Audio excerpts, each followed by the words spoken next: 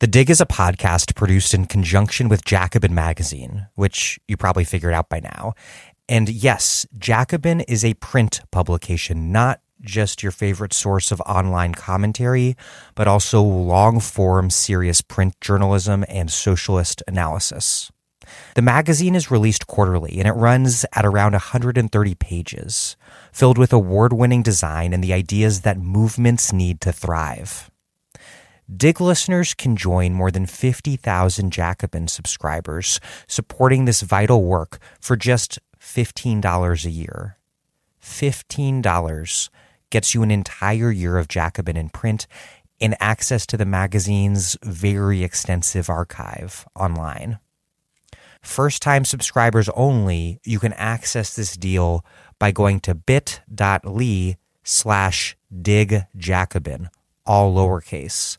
That's bit.ly/digjacobin, all in lowercase.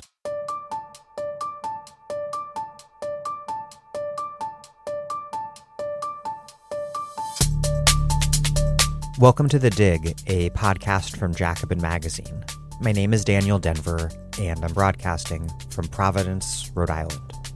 The world we live in today was made possible by the neoliberalization of historically left parties. Why that happened is what sociologist Stephanie Mudge examines in her monumental book, Leftism Reinvented: Western Parties from Socialism to Neoliberalism. It traces the long history of the UK's Labour Party, the Swedish Social Democratic Party, or SAP, the Social Democratic Party of Germany, or SPD, and even our very own United States Democratic Party. To understand why these parties became neoliberalized, however, she first examines how these parties, in all cases but the Democratic Party, founded as thoroughly socialist parties, how they made the switch from socialism to Keynesianism in the mid-20th century. And what she found out might surprise you. The changing position and role of party economic experts, she argues, was critical. And it proved critical again with the shift from Keynesianism to neoliberalism. Mudge writes that the power of these experts was destabilized by economic crises, which put reigning orthodoxies into sudden question. First, the gold standard-bound economic crises of the early 20th century, which culminated in the Great Depression and the rise of fascism. And then, second, the oil shock-fueled stagflation crisis that dominated the 1970s. Each of these crises opened an interpretive battle that saw incumbent experts and their ideologies dethroned. First, the Marxists were displaced by the Keynesians, and then the Keynesians were displaced by a neoliberalized combination of finance experts, wonks, and strategist spin doctors. Mudge argues that we should take very seriously the fact that purveyors of the third way, like Bill Clinton, Tony Blair, and Gerhard Schroeder, never described themselves as neoliberal. She writes that there is a, quote, tendency to present what should be a puzzle, namely, why people who oppose neoliberalism, or have never heard of it, might nevertheless act on the world in ways that conform with neoliberal thinking. As a fact, third-wayers are neoliberal, even if they say they're not. Mudge is not saying that we should refrain from calling third-wayers names. What she argues is that we can only understand how neoliberalism became so hegemonic by looking at how it came to encompass the leaders of left parties who never, unlike many of their conservative opponents, formally embraced neoliberalism. It is a complex argument that I cannot reprise in full in this intro. Really, I can't even reprise it in full in this interview, but here's the upshot. Neoliberalized left parties turned toward finance and away from labor, severed their connection with their base, and intensified neoliberal globalization, driving voter turnout down and boosting support for the far right. This is the world we live in today, a world where a new generation of leftists has found that neoliberalism has severed the very bonds that make left politics intelligible to people. Rebuilding those relationships will require incredibly deep organizing, something that we have found out we cannot reconstruct from scratch in a single election cycle. Here in the U.S., it is the country that the neoliberalized Democratic Party helped create that made Trump president. It also facilitated the rise of Occupy, Black Lives Matter, the anti-deportation movement, Bernie, DSA, and Sunrise. But even as neoliberalism spun the establishment order into crisis, it had already created conditions within which the left is still unable to win power. Not that Joe Biden will reconcile these contradictions. Right now, liberals are cementing a conventional wisdom that Trump was simply an organic and inevitable racist reaction to a black president. Doing so renders invisible the role played by the Democratic Party since Jimmy Carter in remaking American politics. Most proximally, it renders invisible how Obama's neoliberal response to the 2008 economic crisis, his mass deportations, his forever wars, and more helped make Trump president. This is premised on the facile debate that emerged 4 years ago and that zombie-like continues today that pits racism against so-called economic anxiety as mutually exclusive causal factors to explain Trump's win. But it's not, of course, racism versus economics, and it never has been. It's about how political economy and empire and so many other forces shape and remobilize racism. Obviously, Trump mobilized racist reaction to Obama. Truly, it's hard to think of anything that could be more obvious. But that's the beginning of an analysis, not its conclusion. We must examine what conditions made that racist mobilization possible.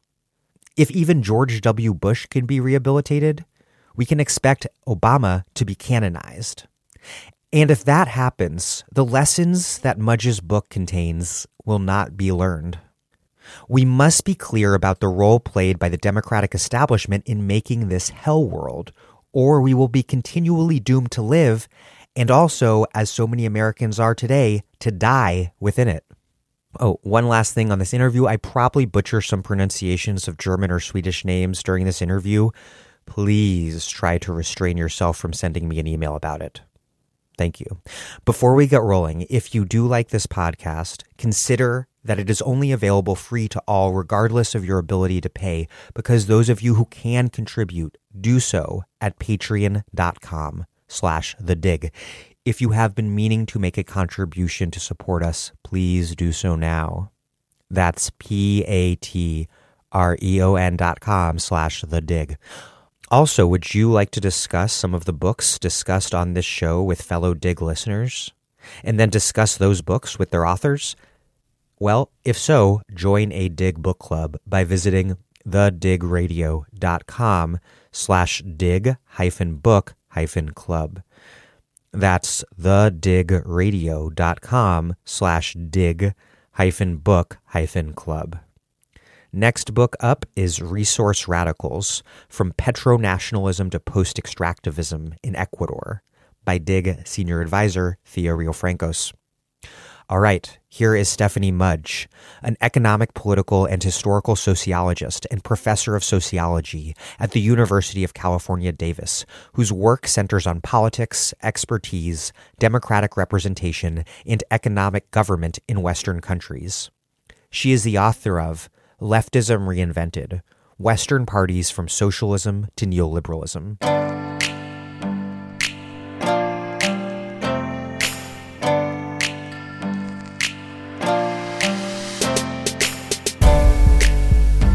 Stephanie Mudge, welcome to The Dig. Thanks very much. Glad to be here. You write, quote, "Insofar as left parties are checks on plutocracy, they are also linchpins of democracy writ large." Is this book that you wrote then not only the history of the neoliberalization and decline of left parties, but also a history of the rise of the far right? Why is the neoliberalization of left parties such an important factor in explaining our world more generally today?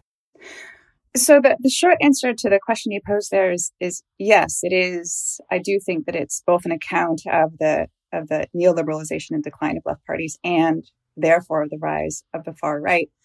And the reason for that has to do with the sort of specific historical role of left parties in democratic systems as as the parties that at least make a claim to the representation of people who otherwise lack voice, lack power, lack resources. And I don't just mean their economic power. I mean also the sort of time and space and what we might call sort of cultural capital that allows people to participate meaningfully in democratic processes. So left parties have always, whether or not they've ever lived up to this ideal, which is a separate question, they kind of hold out a special place as the parties that claim to be sort of representatives of people who otherwise wouldn't necessarily have voice or would have more difficulty having voice in democratic processes, which I think is makes left parties distinctive with respect to right parties, especially conservative parties, which aren't necessarily built on the same kinds of claims. And so what that means is if you understand democracy to be something that necessarily, for it to be sort of a meaningful way to characterize a political system, then it's not very meaningful if only people who are the best resourced and the wealthiest are the ones who actually have meaningful representation. If democracy requires that also the disempowered and less resourced and otherwise marginalized or excluded populations or constituencies also have meaningful representation, then you simply have to have left parties or something like them in any kind of meaningful democratic system. So the story of the neoliberalization of left parties, in shorthand, I sometimes characterize it as a story of how left parties came to represent markets as their central constituencies, as opposed to their historical constituencies, including especially organized labor, but also working people in general and the less powerful and less privileged people. And so if you have left parties that kind of hold out this space in democratic systems for the representation of people who otherwise would lack it, if those entities start speaking first and foremost for the interests of markets, understood as these sort of unterritorial things that operate sort of out there, as opposed to speaking for the interests of constituencies, then what you have then is this big kind of void in democratic representation. And the way I think about it, the reason that you see the rise of far right parties originating in the same period as the rise of the third ways on the center left, so in the 1980s and 1990s, that's directly related to this kind of void created by the turn of left parties to the representation of markets instead of constituencies. We should pause to define what you mean by left versus right parties, because you call American Democrats, the Swedish Social Democratic Party, or SAP, the German Social Democratic Party, or SPD, and the UK Labour Party, you call them neoliberalized left parties. So what makes these left parties at all, since they are indeed neoliberalized, and since third wayers explicitly define their politics as beyond left and right? What do we gain analytically by describing them as neoliberalized left parties rather than merely as parties that were once left that became right or center? So my definition of left and right has to do with where they sit in the electoral landscape in respective countries, regardless of the positions that they occupy. The way that I think about it is that within any particular national context over the course of the 20th century, regardless of the sort of particular policy positions that left parties took, they were still understood as being main left parties of the major parties in the electoral system in those countries in public discourse. And so in short, if you define left parties or center-left parties in terms of the sort of standard understanding of a European center-left or social democratic party as it being there's a party on the one hand and then there's organized labor on the other, and there's sort of twinned organizations that work together in the electoral system, then by that definition, the U.S. it's never had at least a dominant, right, socialist party or left party. But if you define it in terms of a party where you have on the one hand a sort of party organization which cooperates with or at least claims to represent working people or organized labor, on the one hand, on the other hand, makes investments or has a definite sort of cultural arm, it makes investments in knowledge production. So you have a kind of intellectual, sort of infrastructure for intellectual production paired with the representation of working people and the organizations that represent working people. And then that's kind of comes together in the form of a left party. Then the Democratic Party becomes left in the 1930s and the 1940s, not because it has a cultural arm that's invested in socialist knowledge production, but because it has a cultural arm that's linked to the social sciences, among other things. And especially, I emphasize the deep connection that develops between the sort of New Deal liberal faction of the Democratic Party and Keynesian economics. To what extent is the lack of a socialist party in the U.S. in the late 19th and early 20th century related to the U.S. not having a normal party system at all, more generally? So in Western Europe, and this is grounded in the specific sort of history of Western European political development, where parties and sort of democratic institutions develop in opposition, in sort of increasing opposition to the power of a sort of monarchical or aristocratic state, as opposed to the U.S., which of course was at its founding meant to be a democratic political system. In those two contexts, then what you get in Europe in the parliamentary system are these sort of party organizations that are bureaucratic organizations that have a sort of bureaucratic organizational existence. And they're membership-based parties. They have a definite hierarchy. They have executive committees or sort of, top-level positions. And those positions exist whether or not the party's in government. And it's not the case, of course, for American political parties, which were mass parties from the start, except one has to remember that the right to vote was much more restricted, of course, in the 19th century and early 20th century than it is now. But in any case, they were mass parties from the start, but they were not centralized bureaucratic organizations operating in a parliamentary system. They didn't have a sort of definite bureaucratic structure. They're kind of loose networks of factions, which were compared to their European counterparts much more kind of anchored on the local and state and regional level, rather as opposed to being national organizations. And so given that, you're right. So that one of the things that I say is, well, American party organizations, they didn't have the sort of organizational capacity to invest in knowledge production or indeed in the production of what I call party experts, because they weren't these kind of membership-based bureaucratic organizations that had this kind of organizational capacity to, for instance, establish their own theoretical journals or their own party schools, which is what the SPD did in the early 1900s. So they are entirely organizationally different kinds of animals. And I do think that is an important part of the story of the quote unquote, the absence of a left party or a socialist party in the United States, which again, the reference point for that has always been the European model, right? Which has a certain organizational underpinning that just never existed in the American party system. And before we get into the history, I want to pause to ask you to provide a brief overview of the key parts of your argument. You argue that left parties were twice reinvented. First from socialist leftism to economistic leftism, and then from economistic leftism to neoliberalized leftism. And you argue that what was key in these shifts were changes in who party experts were and what party experts did. Why were such a small number of experts so important, and what makes it so that parties play such a key role in, quote, the move from ideology to hegemony? Let me put it this way. My interest is less in the persons themselves and more about what their sort of trajectories into positions of influence inside party networks can tell us about the broader institutional forces that generated these reinventions. So, for instance, in the case of socialist leftism, which is my starting point in the European case, not in the case of the American Democratic Party for obvious reasons, the sort of institutional or historical conditions that are the sort of basis out of which social democratic parties and labor parties emerge is a world in which there's relatively low education levels. So not very many people have elite university educations. The social sciences exist, especially economics. It exists, but they're not sort of the fully autonomous disciplines that they come to be by the mid-20th century. And so in that first transition that you mentioned from socialist to economistic leftism, what I emphasize is that at the starting point for socialist leftism was this particular figure that I call the party theoretician. And what I mean by that is in each of the cases that I look at in Western Europe, there's a sort of figure, especially I focus on ministers of finance, or in the British case, chancellors of the exchequer. And what you find is that those folks, they don't have specific training in economics. Many of them have certainly more education, more elite education than is true of the general population, but many of them don't necessarily even have university training. That's the case, for instance, in the case of Philip Snowden in the UK. But what they do is they sort of achieve status as intellectuals and as party intellectuals through journalism, and especially through journalistic activities that are connected to parties in some way.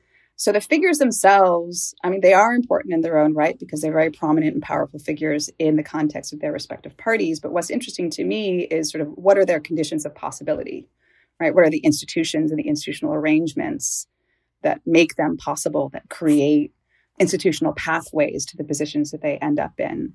Social democratic parties on the one hand, but also the development of socialist journalist outlets, many of which were either dependent on party resources or were actually sort of in-house activities operating through the party and funded through the party. And so what I'm interested in by following the figure of the party expert is tracking the sort of institutional transformations that drove these reinventions. So in the case of the party expert, one of the things that's remarkable about them is that the economists, they're folks who have the title economist in their time, they are, insofar as they're connected to politics or political organization, they tend to be liberal, as in they're connected to liberal parties. And so there's opposition actually at that time between socialist or left party organizations and academic economics. And so with the transition to economistic leftism, the thing that's underpinning that, the institutional transformation that's underpinning that, is a newfound relationship, what I characterize as an interdependence between academic economics and center-left parties. And this is true also at this point at the Democratic Party by the time you get into the 1940s and 1950s, that was simply non-existent, right, in the 1920s or before. And so the figure of the expert is sort of like a vector or something, right, that gives me a way to kind of see in what I characterize as an inside-out kind of analysis, like by following their trajectory and placing them in context, we can discover the sort of institutional processes that drove these reinventions. Returning to the beginning of the story with these socialist theoreticians who played these key roles in socialist left parties, you write that they were far more oriented to the socialist parties than they were to the labor unions that formed those parties' mass base, and that in fact it was through the socialist parties that these intellectuals played such a key role in making European labor unions socialist in the first place. And you argue that it's a common misperception that left parties emerged from labor. Quote, Marx and Engels are partly to blame. They fostered the notion that parties, socialist or not, were the ideological extensions of classes. Ignoring the conditions of his own existence, Marx viewed socialism as a refined, scientific expression of working-class experience. That is, a way of thinking grounded in class, but articulated by intellectuals. In other words, you're sort of pointing out that Marx sort of fails to apply the analysis of knowledge as socially situated that he applies to the young Hegelians, to the conditions of his own politics, I guess. Exactly.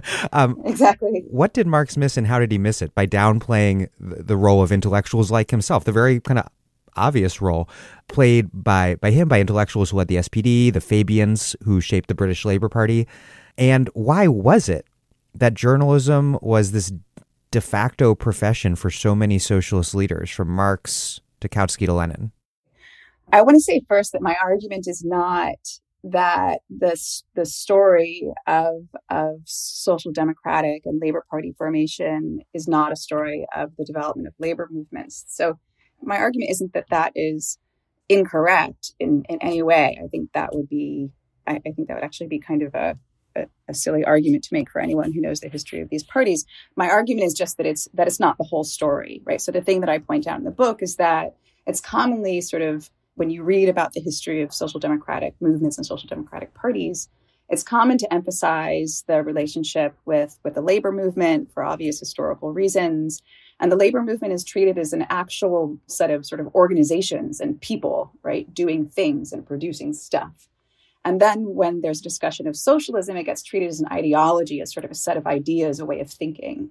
So I want to first just kind of correct the record in terms of my argument, which is not that unions weren't important to do, it was just that socialism wasn't just a way of thinking. It was also a set of organizations and people doing stuff. And so also I want to historicize it a little bit and point out that it couldn't be taken for granted, therefore, that socialism would become the sort of intellectual or the way Marx understood it as a science, a scientific basis. So the labor movement, that alliance had to be forged, and that there was a lot of contention in that process. There was nothing about the experience of being a wage laborer that necessarily led you to the analysis that Marx provides in Das Kapital. It just, those were two different things. So Marx himself and intellectuals like him had to persuade labor movements that their particular line of analysis was indeed an analysis that sort of represented their interests or was capable of speaking for them. And that took work and it took contention. And there were all kinds of rifts and oppositions about whether parties should be sort of worker-led or whether parties should be intellectual-led. This is a very old kind of tension. So if you look at it from Marx's perspective, of course, he's going to argue that his perspective is an expression of the experience of working people. Marx was an inconsistent standpoint epistemologist, but aren't we all? Right, exactly. We are all. And we all tend to kind of find ways of intellectualizing our positions in a way that legitimates those positions. And I don't think Marx is any exception to that. So I think that downplaying, you could read it as sort of a tactical move, in other words, given the context that he was in the effort to kind of form these parties that really only existed in his imagination at the time that he wrote the Communist Manifesto. So that's my answer to the question of why he downplayed it. And on the question of journalism, it's one of the many things in the book that as I was writing it sort of was something I wasn't planning on writing about it, but just became clear that was the case, that journalism really was the sort of organizational basis of the sort of socialist intellectual arm or cultural arm of social democratic parties in their formation period from the 1860s to the 1920s. So the question of why journalism, I think there are a few different answers to that. One goes back to what I was saying before about a sort of opposition between socialist intellectual production and, people like Marx and the academy. So the developing social sciences, as I said before, were mainly allied, if they were allied with parties at all, or had kind of partisan alliances, they were allied with liberal parties. So part of what's going on there, I think, is that maybe even something similar to recent times. You have in Germany, for instance, a whole bunch of kind of children of the middle class accessing higher education, nothing like the scale now, but it was increasing then. And then you have these sort of radical, highly educated young intellectuals like Marx, who don't have a place in the academy, whose positions are actually sort of opposed to the academy, who still need to make a living. So you get the development of this sort of radical print journalism, I think partly because you have these new cadres of radical intellectuals who are politically involved, who are trained like Marx in philosophy, among other things, and who don't have an outlet in the academy. And the other thing that is probably an important part of that story is anti-Semitism. Also, the important role of political repression. So, for instance, in the German case, there were the anti-socialist laws from, I think, about 1878 to 1890 that were issued by the Prussian government. And part of what the Prussian government did, an explicit part of that effort, was they tried to kind of demolish the apparatus for intellectual production that the Social Democratic Party had developed. So they went in, they took all of their printing presses and things like that to make sure that they couldn't kind of continue in their educational and cultural activities. And then what happens then in the wake of that repression is you got sort of increasing radicalism, and you get this sort of networks of international exiles pushed underground and a little bit of sponsorship by various wealthy donors. And then they establish things like new socialist theoretical journals that are more explicitly Marxian. And it's actually in that context that the Erfurt program, the first kind of explicitly Marxian, in a way that Marx approved of, party program of the SPD is written.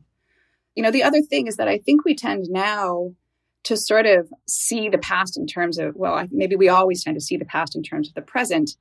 I think one of the things that does, and here I'm influenced especially by the work of a sociologist named Marion Fourcade, is we tend to kind of, when we say economics now, we think of a certain established academic discipline, and we tend to kind of extend that understanding of what economics was back in time, but that's not actually the case. So the economics and the social sciences weren't really well-developed autonomous professions the way they are now in the 1910s, 1920s. The social sciences were around, but in general, they weren't so well-developed and they weren't so influential in politics as they were in later decades. And another piece of context that I found really interesting is that while liberals were obviously the socialists' rivals, that socialist intellectuals of that era were waging their struggle for working class and union support in a world of, quote, clubs, lecturing societies, and journalism, often seeded by liberal elites and associations, which then served as sites of representative struggle between socialists and liberals. Yeah, that also emerged as one of these things that probably wouldn't be a discovery for historians of socialism, but was a discovery for me as I was working out the book. that when you look, for instance, at the sort of original development of the German Social Democratic Party or the Swedish Social Democratic Party, what you find is that they are going to these kind of organizations established by liberal parties and sort of liberal activists, liberal here, not meaning liberal, of course, in the sort of American New Deal sense, but liberal in the sort of classic European sense, I guess, of advocating for the expansion of democratic voting rights. And so those associations, which oftentimes, liberals before social democratic parties came along, were involved in the same kind of socialization efforts that figures like Marx and his compatriots also engaged in, which was to try and educate working people to think in a liberal way. And so one of the things that extended out of that was the establishment of all kinds of sort of educational associations and societies and book clubs and things like that were meant to be kind of talk shops in which sort of liberal politicians and activists could kind of engage and try and educate working people who otherwise didn't have much education. And this is prompted by liberal elite concern over what was thought of as the social question of the time. These new dilemmas posed by the rise of industrial capitalism. Exactly. So there's a lot of concern, right, about the social consequences of those developments.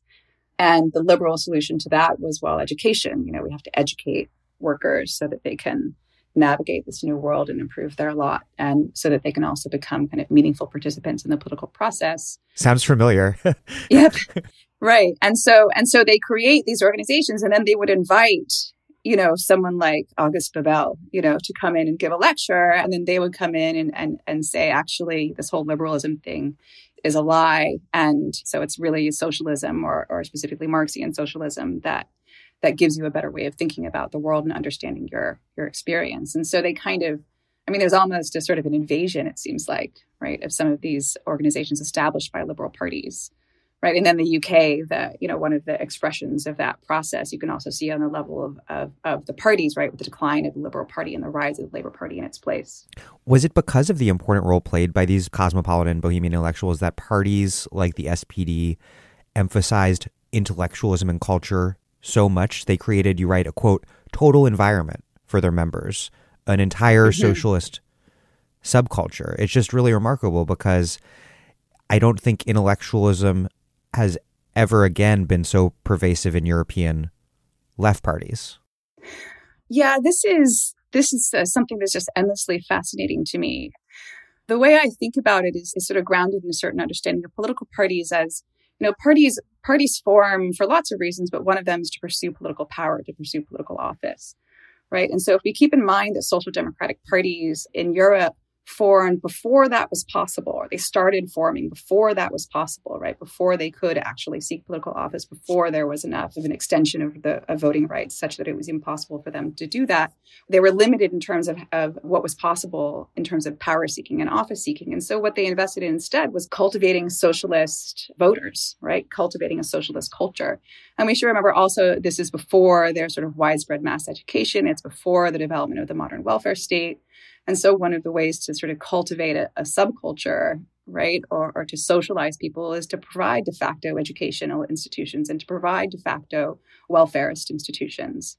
And it was a very explicit strategy, right? So that way, when electoral systems made it possible for them to seek office, and they already had a sort of socialized mass movement that thought in socialist frames of reference. And it's an incredible achievement if you think about it. If you go to Europe, or you go to some of the libraries of social democratic parties, what you see is that it really is a lifestyle. It's a whole way of living. There was an idea of how you raised a family in a socialist way, and there were calendars so that you could think of time and the passage of time in a socialist frame of reference. So it went much further, right, than just questions of this or that economic policy or working hours or whatever. It was a lifestyle, it was a way of thinking, and it was explicitly cultivated to be that. And I really think that was foundational to the durability of social democratic politics for the whole 20th century. Where the story got really surprising for me, and as a leftist, rather sad, is that you write that the downfall of Socialist Party theoreticians resulted from their odd dedication to classical orthodox economics and staunch opposition to deficit spending. And it really turns our contemporary understandings of left and right on their head, since Marxists at the time were balanced budget obsessives, fiscal conservatives who opposed heterodox calls to deficit spend that came from inside and outside these parties.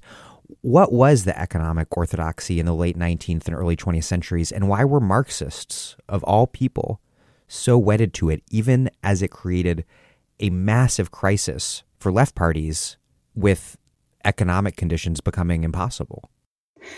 So the classical orthodoxies at the turn of the 20th century and the early 1900s were very similar to what we might call fiscal conservatism now, right? So you want, especially if things start taking a downturn, then you want to consolidate your finances, right? So you either cut spending or you raise taxes or some combination of those two things is what we might now call austerity.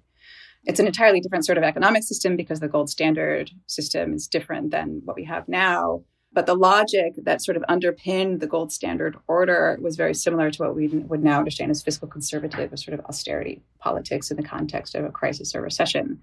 And it is really fascinating that when you look at figures like Rudolf Hilferding, who was broadly recognized as a premier Marxian intellectual or Marxian economist, when they're confronted with the crises of the late 1920s, 1930s, they go back to the same fiscal orthodoxies that we recognize now. And so I think there's a lot going on in there. One of them is that by that time, the parties that they are a part of are parties of government.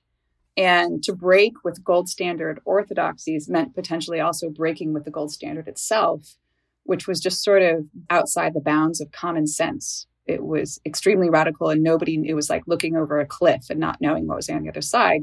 You didn't really know what was there. And so if you're a party of government as opposed to a sort of party of agitation and socialization, right, where you're actually in charge, you don't want to be the person who sinks the ship. So it is remarkable that in the late 1920s, early 1930s, that Hilferding, a Marxian theoretician in Germany, Fredrik Thorsen in Sweden, who is not Marxian intellectual, but is certainly a social democratic intellectual, and who's the Swedish Minister of Finance, and Philip Snowden in the UK, are all fiscal conservatives. And so I think that you have to relate that to their power positions as not any longer just sort of socialist agitators, but as actual figures responsible for financial and economic questions in government.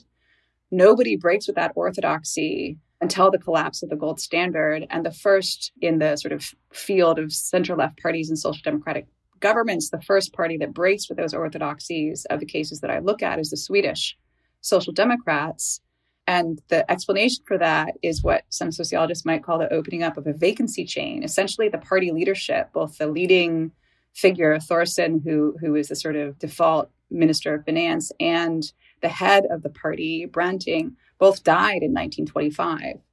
So that creates a set of vacancies that the next generation moves into. And one of the figures that moves into that vacancy, into the position of Minister of Finance or Minister of Finance in waiting, is Ernst Wigforss in Sweden, who's not trained as an economist, but who has a university education and moves in university-educated circles, including circles that include economists. So he's kind of versed on what's then called the new economics, which in Sweden is its own sort of organic line of economic thinking that looks a lot like Keynesianism, but Keynes comes later, which becomes a new orthodoxy, which is that what you do in a recession is not to either raise taxes or cut spending or both, but what you do in a recession is you borrow to spend, and then when you kickstart economic growth or you restore economic growth, then you reap the benefits. In case this isn't clear to all listeners, the commitment to orthodoxy in the case of Hilferding in Germany turned out to be world historically disastrous. Yes. And I don't think we can put that entirely just on Hilferding's shoulders. He's kind of symptomatic maybe of a broader problem. So the options for a socialist or social democratic party, if they had these sort of orthodox commitments, they're committed to a way of thinking about the economy that essentially ties their hands so that they cannot respond to the demands of their constituencies. And it is disastrous. It's disastrous also in the UK. It's disastrous for the Labour Party as well. And it creates, all kinds of rifts between the sort of union arm, right, and party leadership, because the party leadership essentially digs in, is unwilling to, and in some cases, they were unwilling to even embrace claims that unemployment was a large-scale problem, no matter how much evidence they had to the contrary presented to them by their sort of labor arms. So it was completely disastrous. And in the Swedish case, historically, the way Thorson handled that was he just said, well, we just have to step down. Social democratic parties can't govern in times like this in ways that are consistent with our principles. Wow. Yeah. So when Keynesianism comes along, right, as sort of new economic orthodoxy, it's absolutely revolutionary. It unties the hands of social democratic parties such that in bad times they can govern in ways that are consistent with social democratic principles. And you describe this in theoretical terms as a Polanyian moment in the 1920s that put market and human society into a major contradiction.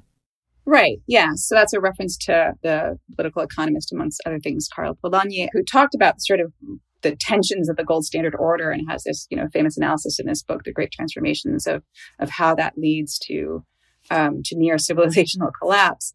So I call it a Polanyian moment kind of in his spirit. There's this thing that emerges in the early 1930s where it seems to politicians at the time, especially social democratic or, labor politicians, you can either save the gold standard order or you can respond to the democratic demands of your constituencies, but you can't do both. And so they had to make a decision. And until sort of younger generation economists who were trained in statistical economics and what would later be called Keynesianism, until that they came along, the understanding was it was not an option to sacrifice the gold standard order. You write, quote, all four parties, American Democrats included, converged on a shared language that was non-socialist, strikingly optimistic, and distinctly economistic. And indeed, I think as you referred to near the top of the interview, the Democrats' Keynesian turn was what made them into a left party for the first time. How did this bedrock understanding that the economy could be scientifically managed to ensure full employment add up to something that you call the Keynesian ethic? And what role did the Keynesian economic theoretician play within reinvented left parties as a result? So in the book, I sort of typify kind of the typical kind of expert, sort of bearer these different kinds of left politics across the three periods. And so the economist theoretician is the sort of typical expert that I try to characterize as sort of dominant figure by the time you get to the 1950s and early 1960s. And one of the things that I note about them is that they had a certain way of thinking about the economy as a sort of like an engine, something it could heat up, it could overheat, you could hit the brakes, something like this engine that required sort of engineers, right? It required mechanics, required, people, in other words, required management. And this is really important, according to the priorities of government. And then this way of thinking about the economy was kind of carried by the person of the economist theoretician. And what I emphasize about their sort of institutional location is that, especially by contrast with the party theoretician, is that they have sort of one foot in politics, and not just in government, but specifically in political parties, and the other foot in the academy. So they're both academics and kind of recognized as scientific economists on the one hand, and on the other hand, they're also deeply invested in the programmatic development and policy-making decisions of social democratic and center-left parties, and by extension, center-left and social democratic governments.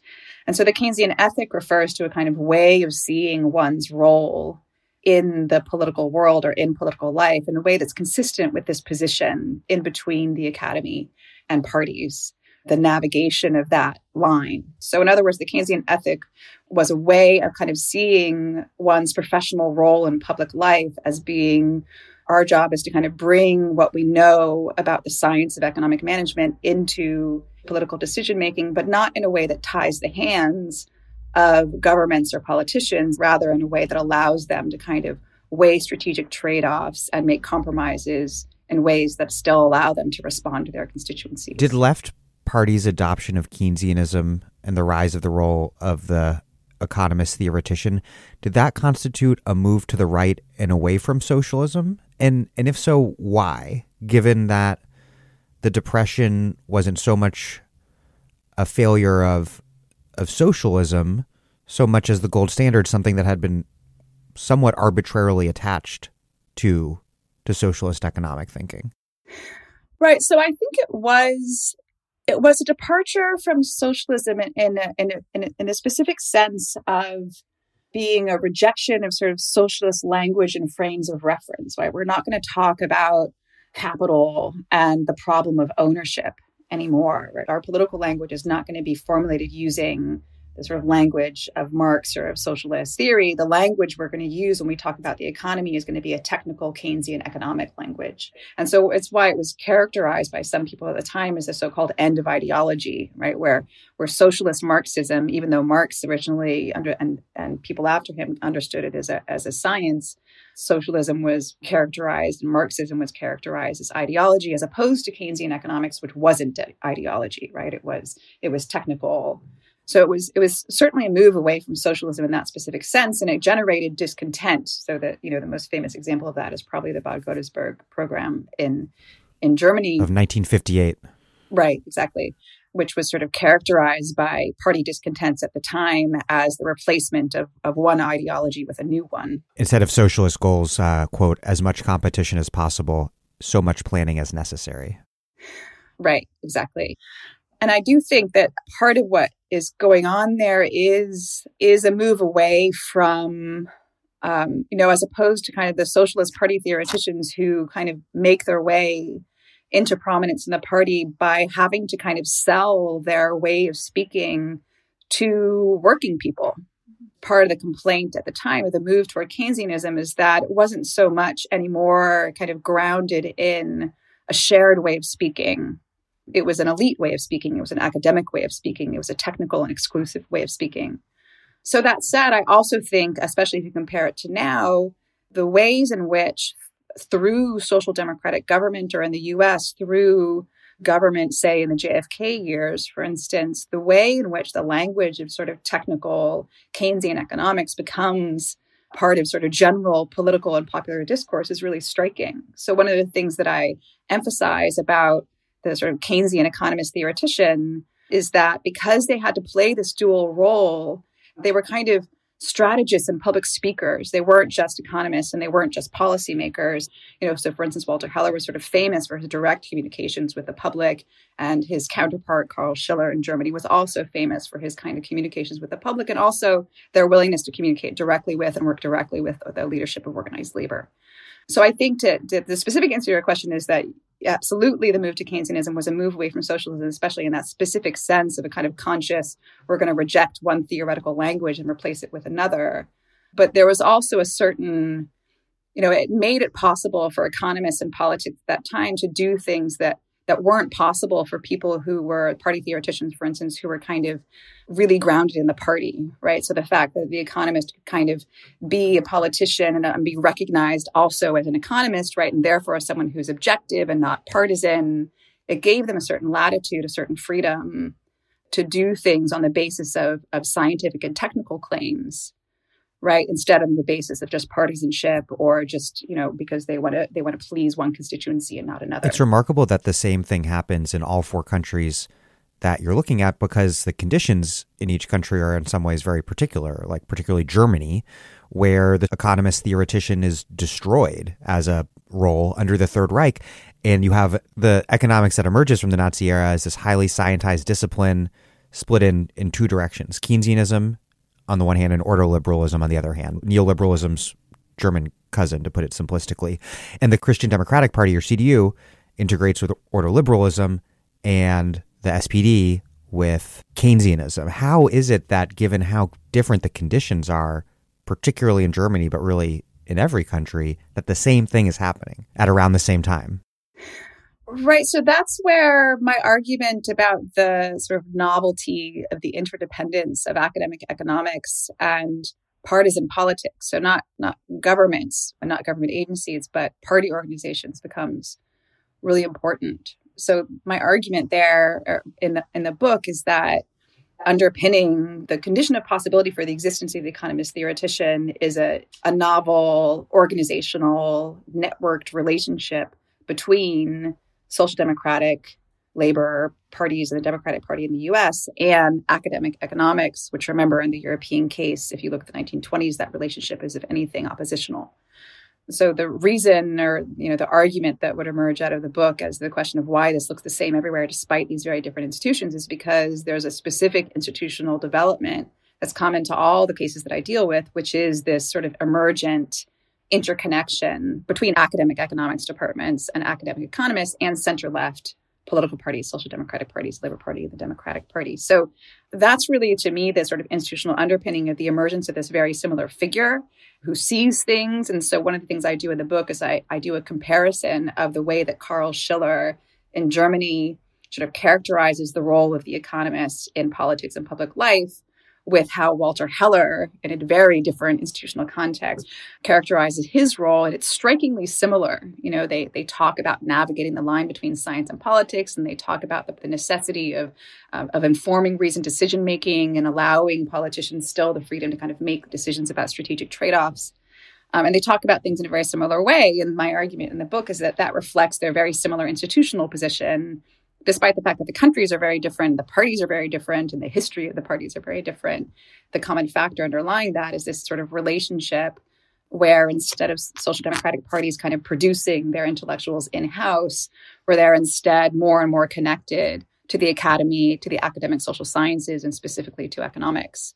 So part of what I emphasize there is that there's a development over time between the sort of 1920s and the 1940s, whereas social democratic parties are kind of, whereas they're kind of, or actually starts even earlier than this, as they're kind of consolidating as powerful parties that rotate in and out of government, they also start establishing kind of a presence on university campuses, and they start establishing kind of clubs and ways of recruiting kind of new, young cohorts of leadership. And so part of what happens there is that as economics departments and social sciences are also developing, that as they have developed this presence, they're also reaching into those departments, right, on the one hand. On the other hand, with all of the sort of crises and instabilities of the 1930s, younger generation economists start becoming concerned about problems of unemployment, right, problems of poverty and things like that aren't really concerns of sort of their classical liberal mentors. So the development of those ties, right, such that economics departments kind of produce economists who then track directly into the leadership of political parties, that makes it possible for these very similar kinds of figures to become dominant figures in their respective parties, despite other kinds of institutional differences. One reason that this dynamic was international in the way that it was, you write, is that Keynesianism became the ideology for managing this newly conceived world economy made up of national economies. This was a new idea at the time that emerged after World War II, amid decolonization and the rise of the Cold War.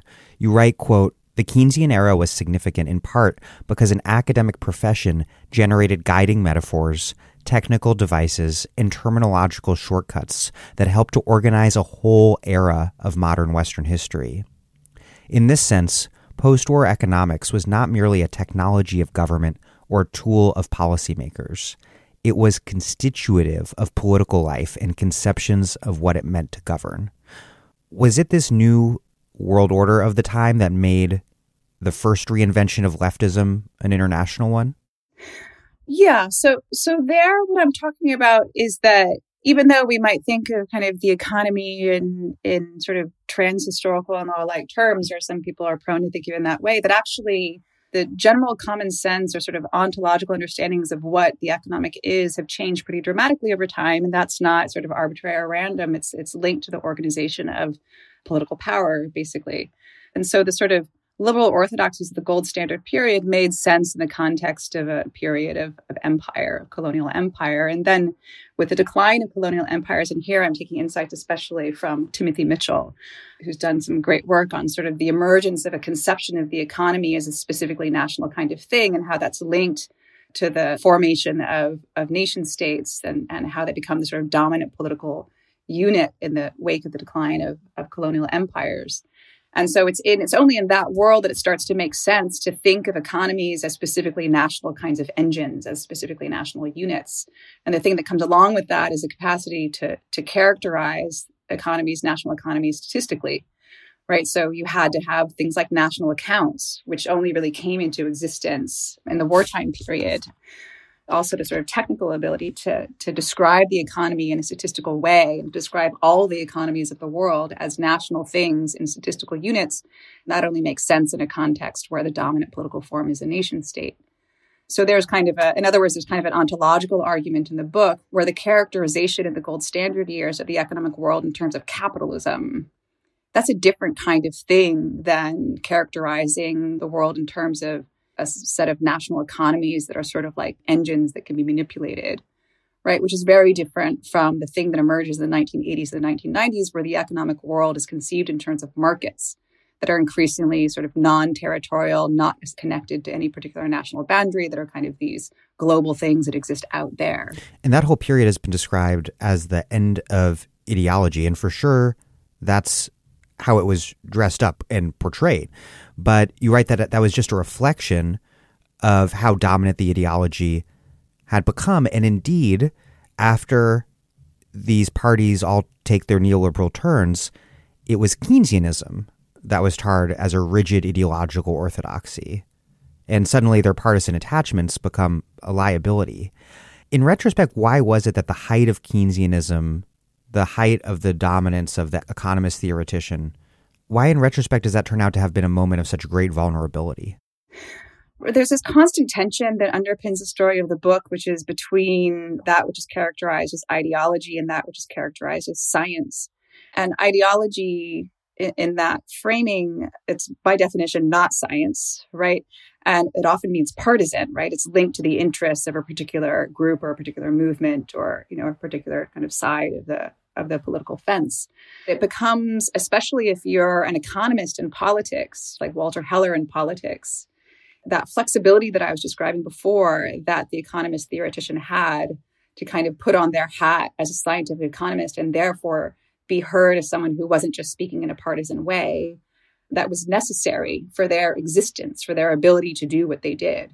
It was really important. And in that discussion I was referring to earlier, where I compare Schiller and Heller, where they both talk about how important it is if they have the backing of a consensual scientific profession, that makes it possible. But then if you look at their actual location in the world, what you see is they were partisan. They were deeply invested in the fortunes of the political parties to which they were connected. Schiller eventually breaks with the SPD, but before that, they're clearly partisan actors, and just in terms of their institutional location, but they are able to kind of act like bearers of objective economic science in public life, right? And so one of the things that generates one of the stories I try to tell is that both in the political world and in the academic world, there were discontents. There were people who didn't like this kind of marriage of Keynesian economics to specifically the parties and governments of the center left, who understood that as a sort of dilution or a threat, right, to the scientific standing of the profession, as a distraction from the pursuit of discovery of economic truths, right, of scientific truths about the economic world. So there's kind of an opposition that develops. Now I'll speak more specifically about the American case, that develops between the Keynesian economists who are doing this kind of moving in between politics and government, so specifically democratic governments and Democratic Party politics, and the academy. There's an opposition between that and economists who are strictly academic economists. And here the story of the Chicago School and people like Milton Friedman is really important, who see that as a sort of socialist economics in disguise. So there's a sort of marriage that I've been talking about, or interdependence between Keynesian economics and partisan politics. It creates these kind of fractures in economics.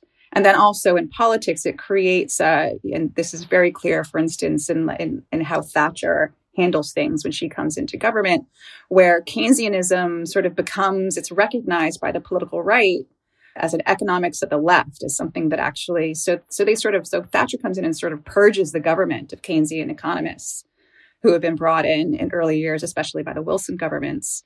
And the same things happens in Germany under Kohl. And because of this interdependence that's been established by Keynesians between economics and left parties, ironically, that same interdependence lays the groundwork for neoliberalism to transform both economics and left parties. Right. It makes it possible. So one of the ways I explain is that, look, in the 1910s or in 1920, it didn't matter what was happening in economics for left parties.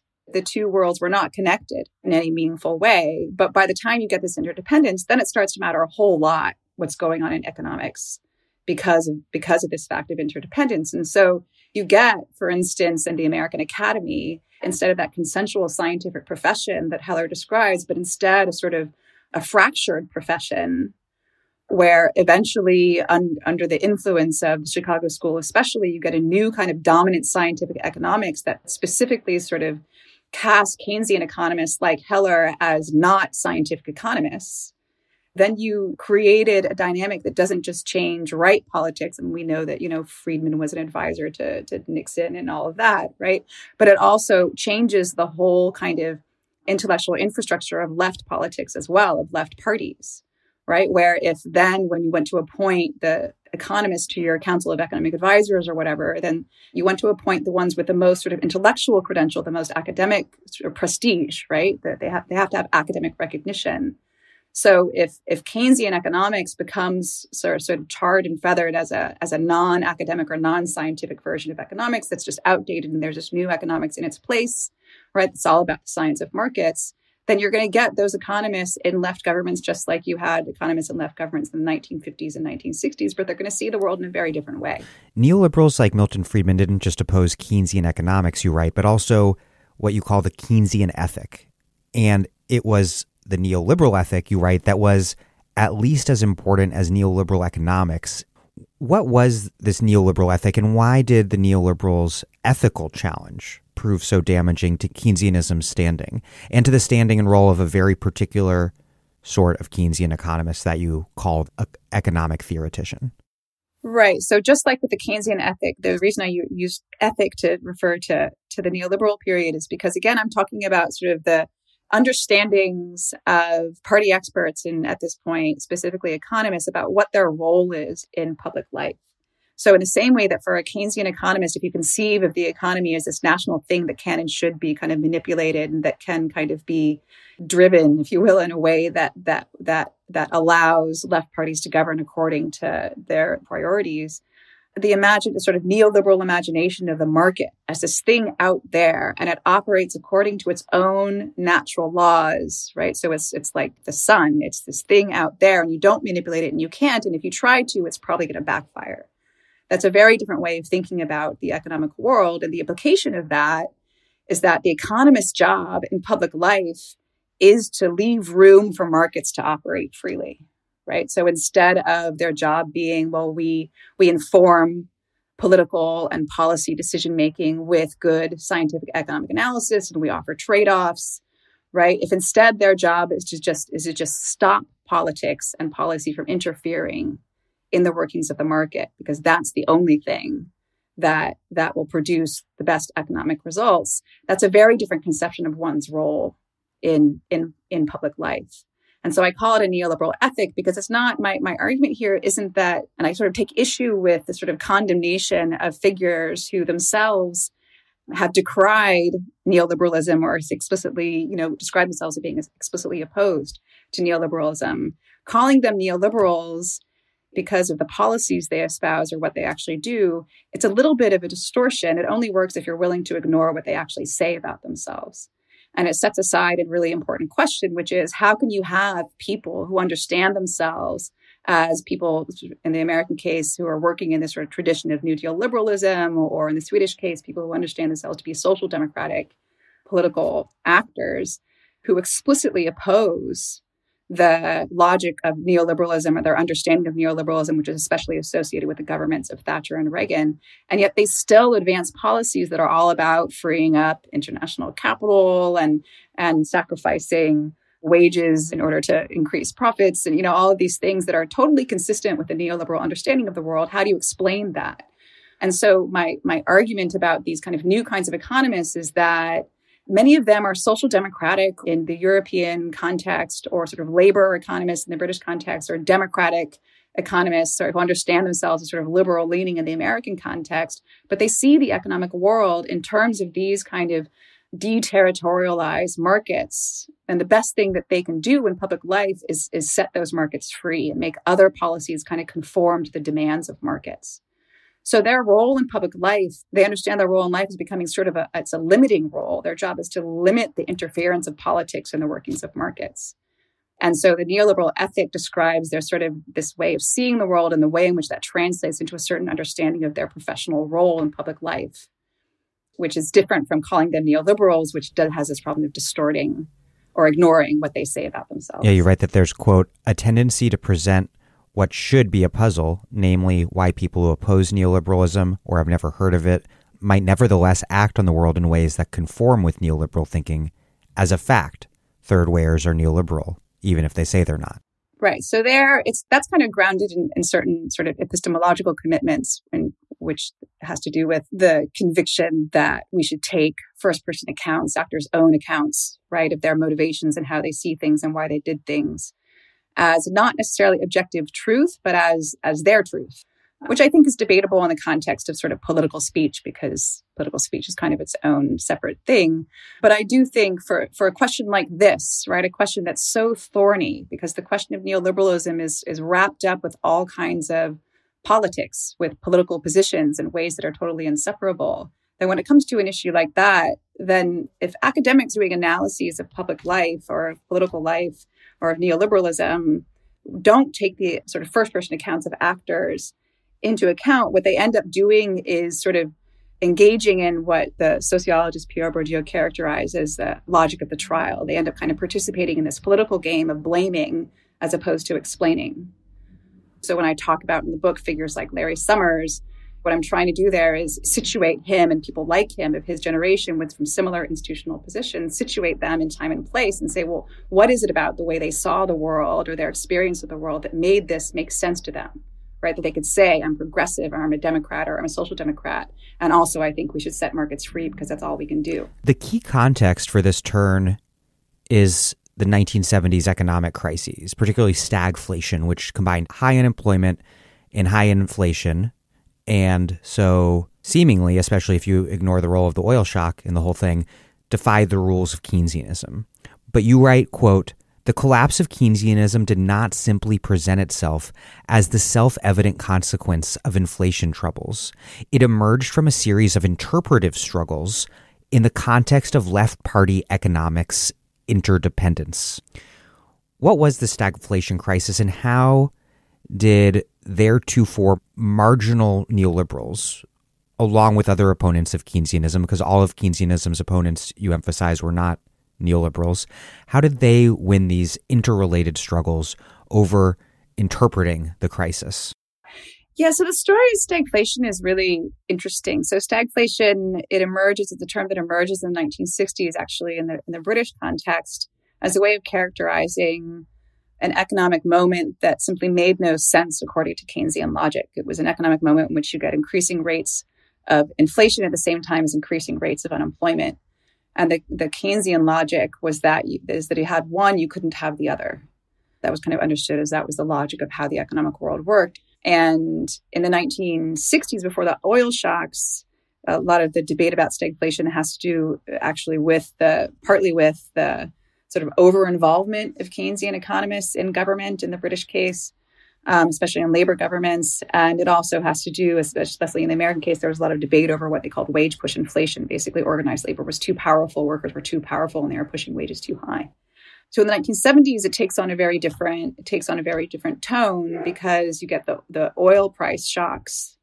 And what that does is it kicks up prices, and you get a new period of what was called stagflation, characterized by this problem of sort of the dual problem of rising inflation rates and rising rates of unemployment.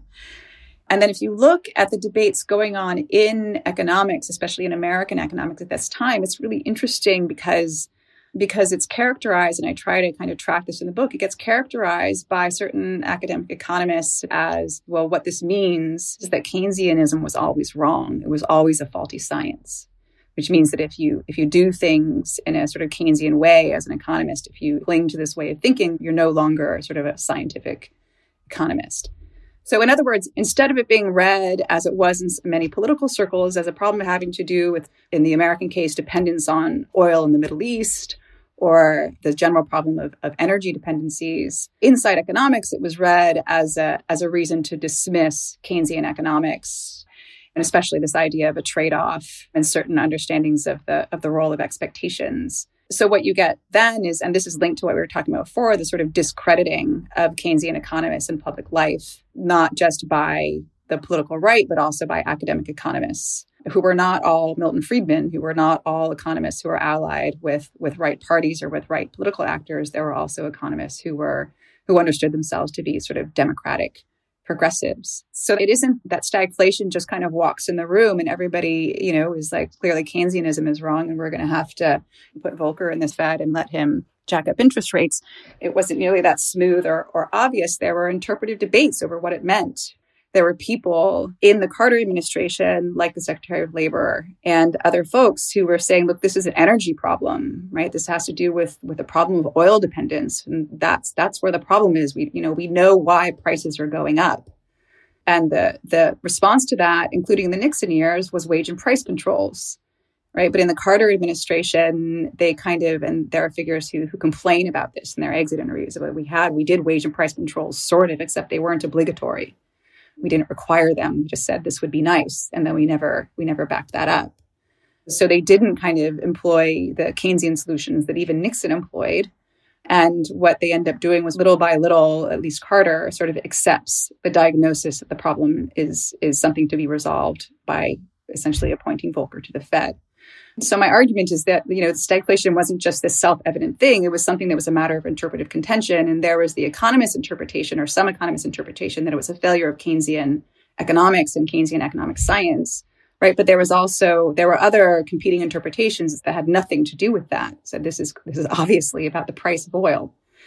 So the way that it gets interpreted as a reason to kind of reconfigure economics and to sort of rework the orthodoxies of academic economics is a contingent historical thing that for reasons we've been talking about has incredible consequences for the sort of dominant ways of economic thinking inside left and center left circles. One thing that's important here is that I think we tend to think of neoliberalized leftists like Clinton and Tony Blair as having followed right-wing neoliberal governments like Thatcher and Reagan, who kind of invent neoliberal governance, and then neoliberalized Democrats then ratify it, making it hegemonic.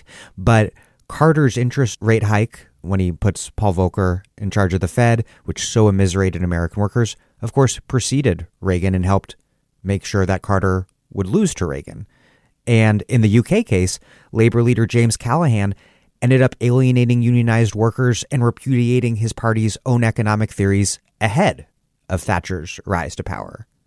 And so you don't call people like Bill Clinton or Tony Blair neoliberals, but instead more neoliberalized leftists. Why is that distinction important, given that neoliberal colloquially has very much come to mean precisely figures like Clinton and Blair? What does understanding them as bearers of the neoliberal ethic reveal that is obscured when we just call them neoliberals? So to me, the difference is in whether your aim is to sort of engage in the politics of third wayism. That is, third wayism, both the Clinton version and the Blair version and its various other versions in other places, all kicked up in sort of labor, social democratic, or in the American context, liberal circles, the question of whether it was a break or a betrayal. And you see that in the academic literature as well, this question of sort of betrayal of principles or history or of constituencies. And those questions are important, but to me, those questions are different from the historical explanatory question of what was going on and why. So in other words, on the one hand, one has to acknowledge that the third ways adopted positions and policies that had a neoliberal flavor, right? That they spoke in terms of the market, that they spoke about the market as sort of a dominant force that couldn't be managed or manipulated. They would sometimes talk about the market and sometimes talk about globalization. This is force bearing down on us that had to be adapted to. But one should ask why people adopted those kinds of positions at the same time that they were also expressing their own anti-neoliberal or anti-neoconservative position. So that's not the same thing as Thatcher announcing that Hayek had defined the new philosophy of Tory conservatism, or Reagan giving Milton Friedman pride of place and the Presidential Medal of Freedom, I think it's called. So that's different, right? On what you get on the center left side or on the third way side is a sort of adoption of some of what we'd recognize now as kind of pro-market neoliberal kinds of positions, but also an insistence that they're working in the tradition of their parties and in center left traditions in their various countries.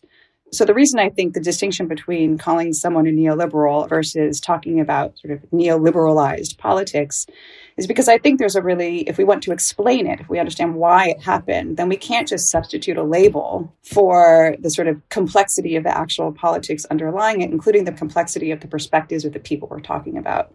In other words, I think it's perfectly fair to call Reagan and Thatcher neoliberal politicians for good historical reasons, but I don't think that there's the same rationale holds for figures like Tony Blair and Bill Clinton. And to me, if we want to understand this historically in a way that might help us kind of move things forward, then we need to address the explanatory question. We need to acknowledge the differences, and we need to understand this sort of disjuncture between what sort of leading figures associated with the third ways said about themselves and what they actually did, right? We need to understand how it made sense to them, in other words, that you could be a social democrat or a labor politician, or Clinton would kind of move in between calling himself liberal and progressive, how they could say that with, as far as I or anyone else as an outsider knows, with sincerity, and also adopt pro-market policies that clearly didn't work in the interests of many of their traditional constituencies, even if they said they did, and still understand themselves to be doing something consistent, coherent. I'm Aziz Rana, and you're listening to The Dig, a great place for analysis about where we are, how we got here, and what can be done. It's my favorite podcast, and you can support it at patreon.com. This episode of The Dig is brought to you by our listeners who support us at patreon.com, and by Verso Books, which has loads of great left-wing titles, perfect for Dig listeners like you. Verso just launched a new subscription service for readers to get ebooks and discounts every month. When you become a member of the Verso Book Club, you receive all of Verso's new ebooks every month, as well as one or more new books in the mail, plus 50% off all Verso books as long as you're a subscriber. To celebrate Verso's 50th anniversary, all member tiers are now at a discount of 50%. Choose between 3 membership tiers. The Verso Reader tier is a digital subscription for every new Verso ebook each month. Verso Subscriber for 1 book sent to you in the mail every month and all Verso ebooks. And Verso Comrade for 2 to 3 books sent to you by mail every month, plus all Verso ebooks. To celebrate Verso's 50th anniversary, each option is 50% off for your first 3 months. At this momentous time for global politics, Verso will bring you radical voices that challenge capitalism, racism, and patriarchy, debate the future of the planet, and work towards real political change. Sign up for the Verso Book Club at versobooks.com/book club. That's versobooks.com/book club. Your book is about 4 parties in 4 countries, but I want to drill down a bit more into the neoliberalization of our very own Democrats. The neoliberalized Democrats, aka the New Democrats, were organized in a group called the Democratic Leadership Council, and they rose to power alongside Bill Clinton, and they learned lessons, you write, from the Carter experience. Certainly not the lessons I would have learned. What did they determine to be Democrats' problem? And why did they believe that the solution lay in this voter base that they called the mainstream? Right. So one of the things that I do to try to carve a path through that trajectory is I look especially at one of the founding figures of DLC, which you just mentioned, Al Frum. So DLC was established in 1985. Al Frum had been in the world of Democratic aides and advisors in Congress and connected to various federal agencies for a while. One of those involvements had been he worked on inflation in the Carter years in the Carter White House. And Frum tells his own kind of story in various venues. He's told the story of the experience with inflation. And a few things about it stand out to me. One is that he saw inflation and the Democrats' inability to deal with the problem as a central cause of the decline of middle-class support for the Democratic Party, or mainstream support. Essentially, it was a failure. And the other thing that you see in his accounts and some other people around him is a frustration with the ability of economists in the Carter White House to deal with the problem. And that's a frustration you see not only coming from Al Frum, but also from other people in the Carter White House, people like Stuart Eizenstat, and I've mentioned before the Labor Secretary Marshall, F.A. Marshall, and Carter himself talking about, well, we went to economists to ask about what to do about macroeconomic problems. And Carter says, you ask 5 economists and they give you 5 different answers. And so what they're referring to there is this sort of fractiousness within economics that I've described as an important shift. So one of the things that's going on there, and you can see this in Frum's trajectory, is a sort of disaffection with economists, move away from them, and a new search for ways of thinking or ways of developing policy positions or strategizing about policy solutions that would be both effective and politically sensitive. In other words, sensitive to the strategic concerns of the Democratic Party. So you can see that in Al Frum as I kind of trace his trajectory from the Carter White House back into work as a congressional aide and a sort of Democratic strategist, and then into the establishment of the DLC, which then becomes a basis for the ascendance of Clinton to the presidency. The other thing that's going on, the other thing they're reacting to, is the rise of what's sometimes called new politics liberalism under the Democratic tent. And by that, what I mean is after 1968 and the 1970s, the rise of various kinds of what were perceived by folks involved in establishing the DLC as sort of fractious interest groups who represented the interests of particular people, especially women and non-white racial ethnic groups. So there are kind of these new groups that were representative of what they called in Democratic circles as sort of new politics groups that they also saw as moving the party in a direction that was detrimental to the party's ability to appeal to what they characterize as the mainstream or middle class voter. So I should note there that there's obviously a racial aspect to this, right? So the imagination, if you look at the accounts of folks who were involved in making the DLC at this time, when they talk about the sort of mainstream voter, invariably the figure who gets kind of raised as the sort of model or the embodiment of that is a quote unquote working class white man. So the same constituency, in other words, that became so prominent in the wake of the 2016 presidential election. So there are a lot of things that are feeding into that. So part of what's going on, aside from the concern with sort of the insensitive or not useful policy advice of economists, is also what I describe as, and what other people have described as, sort of intra-party sort of factional struggle, where figures like Al Frum and figures around him are worried about the trajectory of the Democratic Party, that it's becoming overly driven by the politics of what they characterize as the fringe.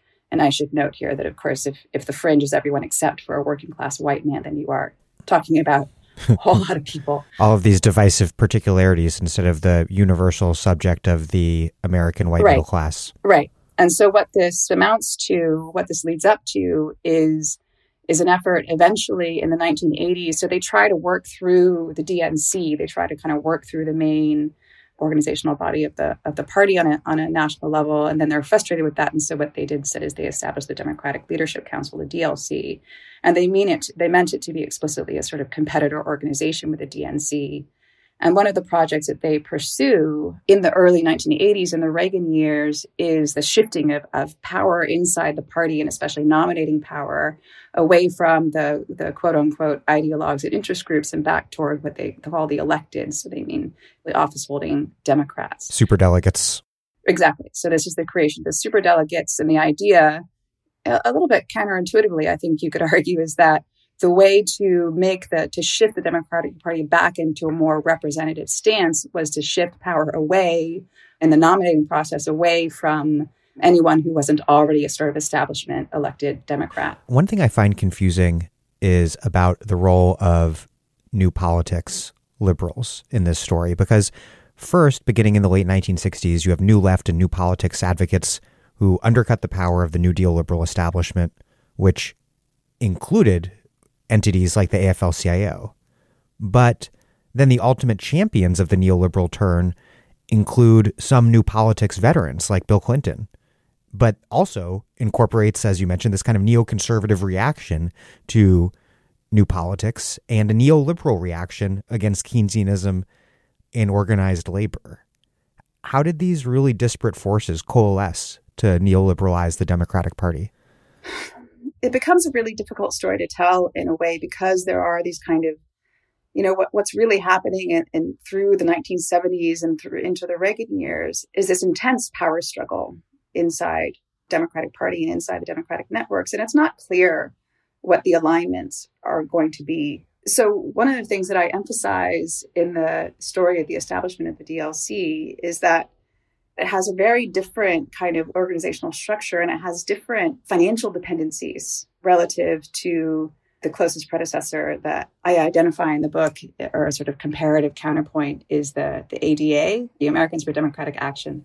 And in that comparison, one of the things I note is that the ADA has a lot, at least initially, especially had a lot of union support. It's heavily dependent on union funding. But the DLC is noted at the time for having a lot of support from Wall Street financial donors.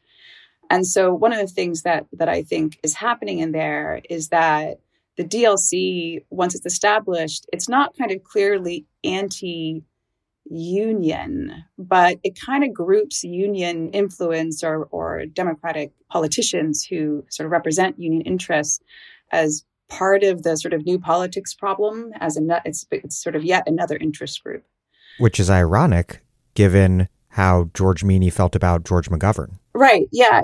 There's all kinds of twists and turns in there that are just kind of, when you look at it historically, you're kind of like, what? It would have been difficult to forecast how this would unfold. So I think what happens there is that basically the DLC it's not union dependent. And in fact, it's dependent for funding on a very different set of donors that also understand themselves as, Democrats and progressives, but they understand themselves as sort of Democrats and progressives who are in opposition to quote unquote sort of old liberals, which sometimes the sort of line between new politics groups and pro-union old liberalism that kind of becomes one thing in the perspective of at least some of the financial backers of the DLC. And so there's kind of this progression where unions, the AFL-CIO, are kind of involved, or it looks like they're going to be involved. So, for instance, they're involved in the Hunt Commission, which is the commission that is responsible for the creation of the superdelegates. So they're kind of involved, but they're marginalized. They're kind of sidelined. The result that they get out of that isn't what they want. And then you can see in the DLC's sort of trajectory how it sort of increasingly takes a stance against pro-union democratic politics as part of its whole sort of new thing. In other words, them being the new Democrats, by definition, they were contrasting themselves with old Democrats, which meant New Deal sort of pro-labor Democrats alongside the new politics Democrats. My other follow-up question is, if Al Fromm and the rest of the DLC was so concerned with political strategy, if a lack of political strategy is what they learned from the Carter administration, why didn't they consider the possibility that the Volcker shock drove working class people into Reagan's arms and learned some lessons from that instead? My reading of the various sort of writings, and Al Fromm has an autobiography and things like that, I don't think they talk about Volcker and the question of sort of central bank Fed policy too much. I think it was kind of a done deal. And again, going back to our earlier discussion, of course, Volcker was a Carter appointee. He was a sort of, Democratic Party aligned economist in the tradition of many people before him. And so I think it was taken for granted that kind of had to be done, right? That was just, it was the medicine that the American people had to take. And I think that sort of does bring us back to this sort of market-centered, sort of new neoliberal consensus that markets couldn't be governed, that economies couldn't be governed anymore the way they were governed up through the 1960s. I don't think they really called that into question. And, as I note in the book, the appointment of Volcker to the Fed, Carter knew what Volcker was going to do, and he knew that it wouldn't play out well for him. And there were people in his administration who thought it was a bad idea and continued believing it was a bad idea afterward. But he did it anyway. And I think in some ways that kind of is symptomatic of my argument that the Democratic Party, or its sort of leading faction of the Democratic Party, and professional economics were deeply interdependent, right? So the conventional or orthodox understanding of the economy that had emerged in economics, or was becoming dominant in economics by the 1980s, I think it was taken for granted in democratic circles. And so then the question is, once that happens, once you kind of set that trade in motion, how do you respond to the demands of your constituencies? So I think that, maybe part of what's going on there, and one of the things I emphasize in the book, is that even though Clinton, if you go back to how he spoke during his election campaigns, he spoke in the language of economics all the time in his sort of famously wonky way. And he was always citing economists, economists support this and economists support that. He was always kind of making the claim that he had the support of the economics profession. But if you look at his campaign, one of the things you might note in comparison, for instance, with JFK's campaign, is that economists actually weren't nearly, or sort of credentialed economists weren't nearly so important and influential in his campaign as other kinds of figures were.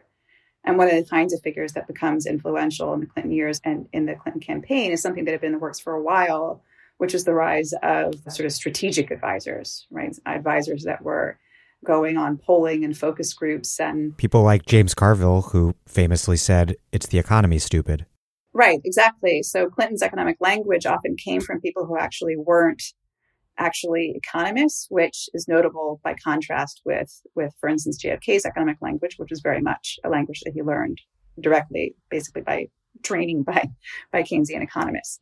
So one of the things that I note is that, and I think this is symptomatic of this sort of break and disillusionment with economists and economics that's rooted in the Carter years, is that even by the time you get to the DLC in the Clinton years, you get a lot of language referencing economists and the economy.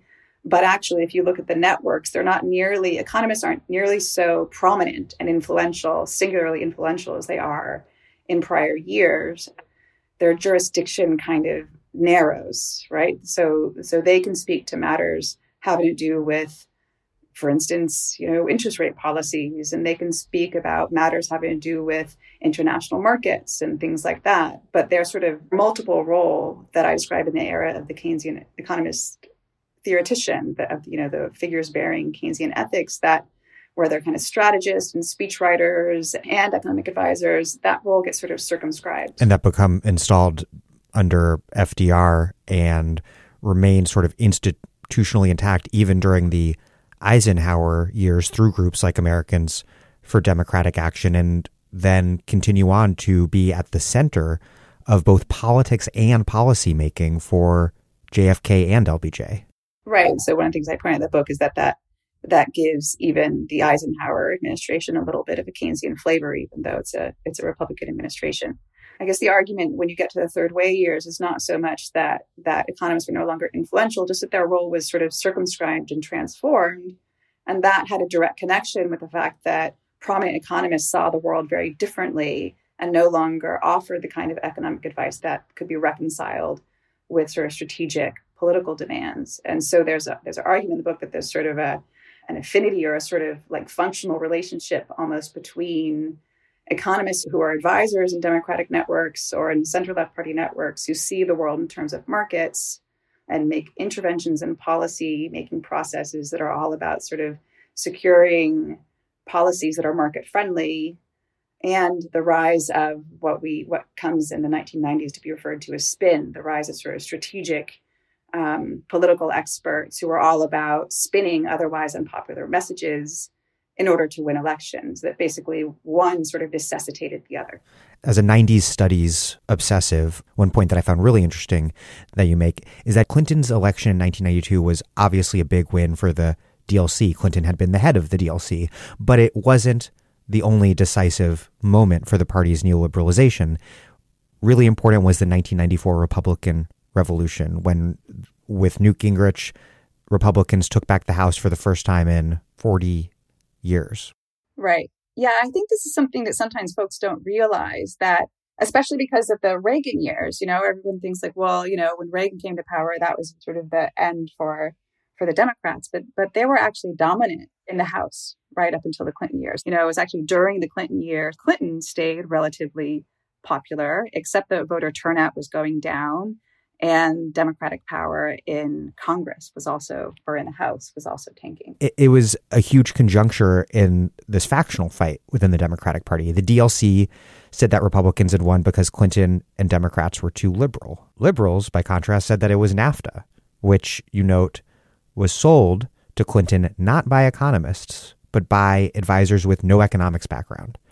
And liberals argued that had alienated unionized workers and working class voters. What was the balance of power within the party at the beginning of the Clinton administration? Because I think we tend to think of it as having a foregone neoliberal conclusion. But what was the balance of power then, and how did the neoliberalized faction so decisively win out after 94? So my take on it is the balance of power was essentially still, at least on the congressional side, it was still on the side of not the New Democrats, basically, of sort of liberals and old New Deal pro-labor liberals. And House Democrats in particular were seen as sort of the standard bearers of the liberal faction. And so in a very kind of overly simplified kind of way, when Clinton enters office, then Clinton himself, he's now kind of remembered as a standard bearer of, American third wayism. But his appeal, actually, if you look at the way he's recruited by the DLC because he's kind of understood as one of the new leading figures of sort of new politics, liberalism, and it is still called liberalism at that time. And one of the appeals of Clinton in particular was that they thought he could appeal both to the sort of, old liberals and the new Democrats, or the folks that the New Democrats wanted to appeal to, but he could also kind of bridge that with old liberals in the Clinton administration. And the whole kind of boomer hippie nostalgic infatuation with the saxophone playing cool Bill Clinton, which I recall as a small child. So I would characterize the sort of in the first years of the Clinton administration before the arrival of Gingrich as an administration that in a certain sense had become a power base for the New Democrats, the DLC. But even inside the administration, there were still plenty of people who kind of understood themselves as sort of classic New Deal liberals, working in the vein of FDR. And so there was there were tensions inside the Clinton White House between those two kinds of groups. So those tensions were expressed especially in opposition over questions of what to do about balancing the budget and how important was reducing the deficit versus funding various kinds of programs. And then in Congress, especially in the House, the dominant Democratic forces were still what the DLC would have considered old liberals, who, among other things, were very much Keynesian in their arguments and understandings about deficits and deficit spending. So when Clinton comes into the White House and brings in this administration, it emerges that there's kind of a fracture between the New Democrat folks and the quote unquote old liberals. It seems at first, at least the New Democrat folks are kind of worried that maybe the old liberals have still won, that they're going to kind of win out in their influence over Clinton. So there's a series of policy disputes that starts off. It starts with the deficit, and then there's the question of NAFTA that were kind of disputed inside the White House between these two factions, where you had people like Robert Reich, right, who was all about not worrying so much about balancing the budget and cutting deficits and instead doing things to help working people, versus people like Larry Summers, who was more of a deficit hawk. And then so the story that I tell is that actually, in a certain way, when Gingrich comes in to the House with a clear Republican majority, from the perspective of the sort of New Democrats in the White House, that can be leveraged in order to sort of decisively defeat the old liberals. It's a way that they can empower themselves, that they can strengthen their position. And so then I tell the story about how this plays out. And I tell the story, first of all, about how deficit reduction and balanced budgets wins out over things like massive, infrastructure investments and sort of pro-employment kinds of policies of that nature. And then with NAFTA, initially, the way that Clinton kind of sold it to organized labor, especially, was that it was going to take account of the demands of labor and that there were also environmental groups. But NAFTA, as it actually emerged, it did take into account some of the concerns of environmental groups, but it didn't really include the policies that organized labor wanted. And so that was seen inside the White House as a sort of New Democrat win. And then you get the Mexican peso crisis, and those same folks organize in all sorts of remarkable ways in order to find ways to bail out Mexico, essentially at a cost of $20 billion. And so progressively, the story I tell is this sort of shifting of power toward the New Democratic faction of the Democratic Party over the course of the Clinton White House, which, in a way, the rise of Gingrich and the rise of Republicans in the House feed into that, especially because the New Democrats were in favor of the kind of welfare reform that Gingrich advocated, the sort of from welfare to workfare kinds of policies. And Clinton's famous claim to end welfare as we knew it, that was actually a Republican set of policies. But the New Democrats were sort of happy to adopt that because they saw it as something that would kind of cement their power inside the Democratic Party. And so what's the upshot here for conventional analyses on the left that neoliberalized Democrats looked to Republicans and then triangulated. And that's how we got the parties moved to the right. Does your analysis comport with that, or does it complicate that? I mean, in some ways, it tells that story in a different way. What I'm interested in is sort of what's actually underneath that, and how do you get this triangulation? Because triangulation is this term, I think, that's most closely associated with one of Clinton's most notorious strategic advisors, Dick Morris, right? And so Clinton's turn to strategy, and at least if you kind of read, sort of insider accounts of the Clinton White House, and especially his turn to this like strategy of triangulation and working with Dick Morris, is something that happens after Gingrich and the Republicans take over. And it's a source of frustration for people inside the Clinton administration, especially the sort of old liberals, right, who see Dick Morris as being all about strategy, right? As in he doesn't have any sort of loyalty to New Deal liberalism, or, he's just kind of a pure strategist. And so he's all about spinning things in order to make sure Clinton retains power. And so there's this sort of angsting inside advisory networks inside the Clinton administration about Clinton sort of increasingly consulting with Dick Morris. But I think it's, one of the interesting things is the folks who are most worried about that are the sort of the old liberals. So from the perspective of the new Democrats, that sort of turn to strategy in a way worked in their interests. It was sort of final repudiation of New Deal liberalism.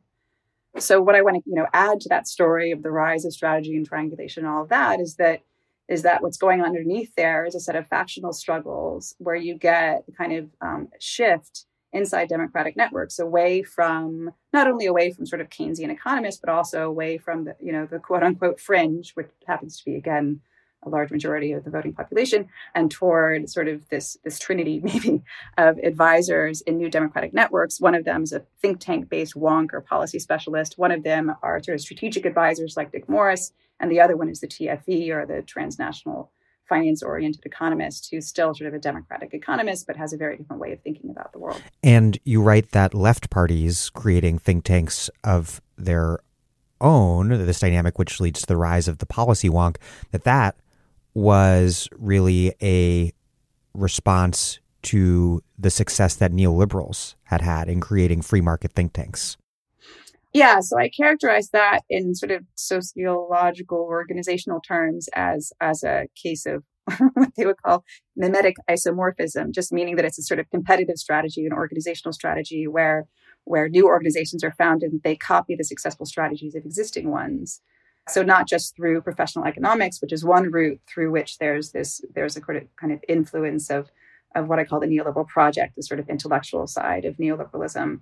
But there's also another route, which is the establishment of free market think tanks, which really start to proliferate in the late 1970s forward, and especially 1980s, 1990s.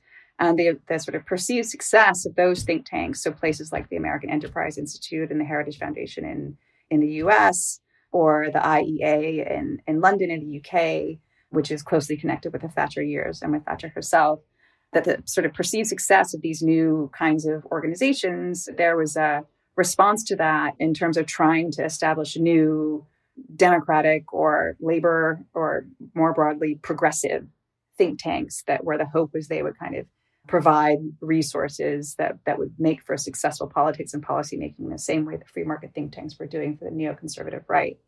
It's a much smaller network, but one of the things I do in the book is I say, look, the sort of new world of quote unquote progressive think tanks, it's not nearly as huge as the network of free market think tanks. And I think probably a lot of the explanation for that has to do with money. But it tracks historically alongside the proliferation of free market think tanks. In other words, they co-evolve, they co-develop. And we've come such a long way. Here we are in 2020 with Neera Tanden heading to the Office of Management and Budget. Well, yeah, so the Center for American Progress is a sort of crowning achievement of the effort to build, progressive think tanks in the U.S. You just use the word progressive to define CAP, and you write that third wares everywhere adopted the term progressive, in part because of the influence from the U.S., where the word socialist was unspeakable. But today in the U.S., progressive typically, in its colloquial usage in the New York Times and amongst many people I speak to, refers to Warren or Bernie or AOC, sort of a broad swath of the left outward end of the party in specific contrast to a neoliberalized democratic establishment. So the term has always felt slippery and confusing for me, including because of its antecedents in the progressive era, which are not things that I particularly want to associate myself with. But your book made me even more confused about its colloquial usage. What do you make of this term's odd trajectory? So the way I think about things like that is similar actually to how I think about a term like neoliberalism, is that in political language anyway, things like that get thrown around as if they are a category that has a sort of stable essence and that stands in for kind of the same thing across time and space, which of course isn't true. What, progressivism, as you've noted, what it means now is different from what it meant to the DLC years and the Clinton years. And that's different from what it meant to, the language of progressivism has been around since the turn of the 20th century. So the way I think about the term progressivism and neoliberalism and really any of these isms is that to really understand where they come from and see their trajectory, you have to see them as things that are struggled over. It sort of stakes out a thing to be defined. And then you have various people and groups that kind of invest themselves and orient themselves toward asserting a winning definition of the term, if that makes sense. When you think about it that way, that it's not kind of this single essential thing that just kind of travels through time, but rather it's a category that is mainly defined by contestation over its meaning, then you ask different questions about, okay, so who are the contestants and who's winning? But you're right. One of the things that I highlight in the book, and this is a story that is grounded in my kind of knowledge of how the Third Way sort of internationalized, became a network of sort of international political elites, right, that was anchored in especially the axis between Blair and Clinton. So Clinton wins in 1992. New Labor kind of builds itself, and not just in certain policy terms, but also it borrowed directly political language, and it adopted some of the sort of strategic machinery of the Clinton campaign, and then wins in 1997. And so that becomes this kind of, there's an understanding that kind of emerges that this is kind of the new way forward for center-left politics. And they want to draw Clinton into a more international and especially European discussion over prospects for center-left politics and the Third Way. And they can't do that using the category socialism. There's just no way that Clinton could have been involved with something like that. And there's this process then by which the language of progressivism starts to stand in for the language of socialism and social democracy in European politics, the more that the Third Way becomes this sort of transnationalized political network. And so there's new events, there's conferences, and it all takes on there in Germany and elsewhere that takes on this language of progressivism. And it becomes sort of almost synonymous with Third Wayism. So that's one kind of strand of like different networks of people and organizations that are kind of invested in this category of progressivism. But then progressivism now is associated with figures like Elizabeth Warren. So in the US, I think right now with the folks who are really winning, right, in their effort to define what the term means is much further left than what, Clinton and Blair, the DLCers would have imagined. In other words, these terms travel. And so the only way that I know to deal with that sort of analytically and historically is to not take it for granted that they have any sort of eternal essence, but rather to treat them as these sort of historical things that are defined and kind of pushed in different directions over time as different groups or networks are able to kind of establish or take control over their definition. We obviously can't do justice to all of your incredible, multitudinous book, but for some always helpful comparative perspective, I want to briefly go over some of the neoliberalization of left parties in Europe. In Germany, the SPD's neoliberal turn came when party leader Gerhard Schroeder became chancellor in 1998. The next year, party leader and finance minister Oscar Lafontaine quit in protest of the party's right turn. And what followed was a rapid neoliberalization, including the infamous 2002 Hartz IV law, which ended long-term unemployment benefits for German workers. There were huge protests across East Germany. Lafontaine went on to help found the left-wing party Die Linke, the left, and the SPD has since that period under Merkel fallen into relative and kind of permanent marginality, even as the far-right AfD, Alternative for Germany party, has gained so much strength. Why did the SPD shift right when it did, and what have the consequences been? So the story of the SPD is difficult, and part of the reason that it's different from the other cases in the book is because of Germany's place in European integration, especially market integration. And so, Germany is not only an important driver of the whole integration process, but also it becomes home to the European Central Bank when it's established, I think, in 1999. And as a kind of key player in the maker of the euro and the formation of the European monetary integration. And so basically the Ministry of Finance and the central banks and central bankers associated with central banks, the whole sort of authority relationships in those networks shifted so that the ECB, for instance, becomes this sort of superordinate monetary authority, which is staffed. Its leading figures at like every central bank by that time, or many of them, its leading authority figures are not only central bank presidents, but they're also credentialed economists. And they see the world in terms of markets in the way that I've described as being the sort of imagination of the TFE. So part of what's happening there is that the sort of balance of power among a sort of economic bases of economic and financial policy making shift in Germany in a way that isn't true, for instance, in the UK, which never adopted the euro. And so part of the story is that. But then there's this interesting story about the descendants of Willy Brandt. So Lafontaine and Schroeder and another guy named Scharping they're known as Brandt's grandchildren. They're kind of the next generation, or the next generation after Brandt. And the other thing I should note is that in the very tumultuous late 60s and early 1970s, the SPD pretty effectively shut out its youth wing. They shut out that sort of rebellious radical factions. And so these are Lafontaine, Schroeder, and Scharping are kind of the ones who survived that process, but they're that generation.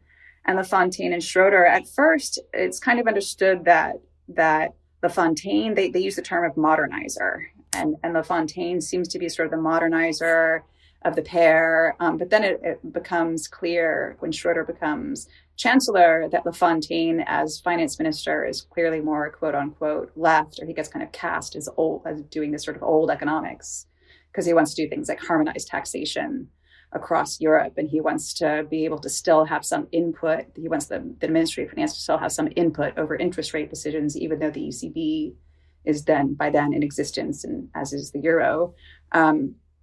It's coming into existence in 1999. And so there's this kind of, Schroeder becomes sort of the internal party split, becomes sort of the modernizer versus the traditionalists, and Lafontaine sort of becomes the traditionalist, and Schroeder becomes the sort of embodiment of the modernizer. And then Lafontaine, as he's sort of advocating for these policies that are kind of cast as being the policies of, the old economic policies that aren't workable anymore, finally resigns in frustration. And it's a major defection. It's an unprecedented defection and very high profile defection that kind of shakes the party a little bit. And it's understood then as kind of, it's a victory on Schroeder's side for the modernizers, in the same way that there's, sort of victory of the New Democrats in the Clinton years.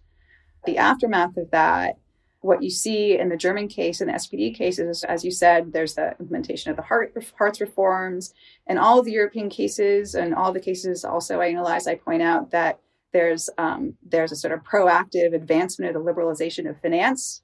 And this is true in Sweden, and it's true in the UK, and also in the British case, for instance, the freeing up of the central bank, of the Bank of England, to have, and by extension, the Treasury, to have more kind of power over interest rate setting, amongst other things. And so one of the things that happens actually under center-left party auspices in Europe is this sort of liberalization of finance that then has the effect of ushering in the very same globalization that third-way politicians, the language of globalization in their campaign was, this is a force beyond our control. But one of the interesting things then is that they move into power and they actually make that a reality. Thus creating the very sort of political economic architecture that leads to the European debt crisis. Right. They also, with the advancement of financial liberalization, they open themselves up to massive interconnected financial crises. And again, I don't mean this to be a story of blame. I think it is important to kind of understand the orientations of actors on the ground. Like, for instance, in Gordon Brown's case, I think he really believed that freeing up the Bank of England was the right thing to do and possibly the only thing to do. But the effect of that belief, which was a belief that was very akin to what we understand as neoliberalism, a kind of faith in markets, the more we set markets free, the better off we are. That's the best we can do. To the extent that they believed in that and they acted on that belief in their policymaking, what they did was they ushered in the world that made the last financial crisis possible. They contributed to that process in a really important way. I do want to ask one question about the SAP because they turned towards neoliberalism first, which is surprising to me because we still, I think of the Swedish Social Democrats as more left than today's Democratic Party. And you write that more than any country, the Swedish Social Democrats' neoliberalization was driven by a conflict within the discipline of economics that then shaped a conflict between the party and the Swedish Trade Union Confederation, or LO. And this conflict really crystallized around economist Rudolf Meidner's famous union-backed proposal to create these things called wage earner funds, which I've talked about in the past on the show, that would gradually socialize ownership of Swedish corporations. So it's seen by many on the left today as this moment of one of the last great hopes for a parliamentary road to actual socialism.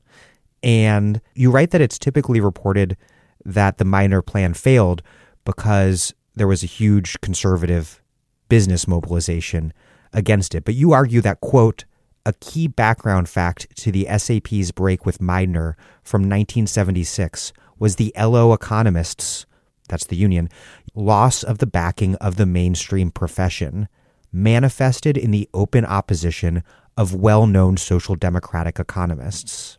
How did this conflict over economics and over the Meidner plan in particular ultimately push the SAP toward neoliberalism in the 1980s, a period when the SAP prime minister was Olof Palme, who before his assassination in 1986 made a point of rhetorically attacking neoliberalism and really is still considered this lion of the pre-neoliberal European left? One of the things to note about the Swedish case is the incredible power of the Social Democratic Party there for the entire post-war period. So it's basically the governing party for pretty much that whole time with a few breaks. So one of the things that sets the Swedish case or the Swedish Social Democratic Party apart from the other cases in the 1980s is that they're in government as opposed to, right, the UK and the Reagan years in the US, for instance. And the other sense in which it's different or special, I think, is that in the literature on the history of economics in the Swedish case, one of the things that you'll often see is it's noted that Swedish politics is really, quote, economist intensive. In other words, economists and this goes back all the way back to the story of the Stockholm School and the SAP's precocious turn to deficit spending to deal with the problems of the Depression. From that time forward, there's an unusually deep intersection, maybe even deeper than any of the cases I deal with in the book, between professional economics and the major Swedish political parties. And so when Meidner developed the wage earner funds, or his plan for the wage earner funds, he was working in a tradition that was well established and that had been incredibly influential in the making of Swedish economic policy and matters of economic government. One of the things that I suggest is that what's changed is the background sort of position of the LO economists. In other words, trade union economists who sort of managed to play an outsized role in Swedish politics and policymaking, even though they weren't academics. And so because economics is sort of politicized in Sweden, just like it is in other places by the 1980s, there are other Swedish economists or social democratic economists who oppose the wage earner funds. In other words, it's very clear, and they're very public about it. You know, they do a series of kind of high-profile public interventions in major Swedish newspapers, and there are debates about it. In other words, so in some ways, you can tell the story of the sort of neoliberalization of the Swedish Social Democratic Party in terms of the sort of factional politics inside the party that really is sort of a struggle that is waged between different kinds of social democratic economists. It's a story that actually in some ways is reminiscent of the story I tell about Hilferding, the sort of opposition between party leadership that is more on the sort of intellectual side of the party versus party leadership that's more grounded in the leadership of the trade unions. Just the institutions are very different. And in both cases, and obviously this is a subjective political assessment, we could argue that it was the people tied to organized labor rather than party intelligentsia who were right. What does that reveal about this problem of the relationship between party intellectuals and organized labor, a problem that has been identified for a long time, as you reference all the way back to Mickle's famous argument about the iron law of oligarchy? Yeah, so that's this thorny problem that there's to some extent a sort of opposition. Maybe this is actually just all parties or all politics. There's potentially a tension between doing things on the basis of principle, and that can include principles grounded in one's intellectual commitments, versus strategy, which might involve compromising, probably will involve compromising on one's principles or intellectual commitments.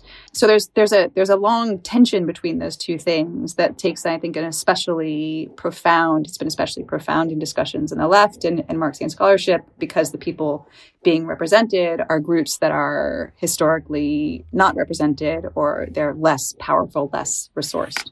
So if the principle wins out over sort of strategic willingness to negotiate between groups, including constituencies, then you have a sort of you have a very difficult problem. So the thing that I try to develop, and this is sort of theoretical in the book, is instead of thinking about, so this goes back to the Italian theorist Antonio Gramsci, where he talks about the organic intellectual, and there what he's really talking about are intellectuals who are kind of grounded in the working class, who have a specific class position. And what I argue in the book is that actually what intellectuals do, and this is also something you can find in other parts of Gramsci, what intellectuals do in the context of a political party is, if they're doing things well, they intermediate.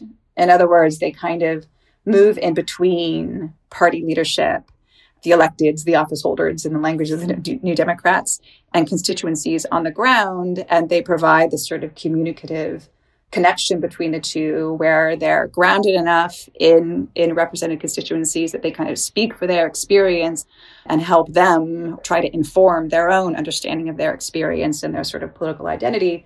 But then they can also feed that understanding into policymaking. So the way I think about it is that you always have intellectuals in political life, because one of the things that parties, that especially, in representative institutions, one of the things that parties do is they speak for people. And they aren't just speaking through the voices of people. There's an intellectual process where they're interpreting people's situations and what they want and what's going to work in their interest. There's sort of a translation process that goes on.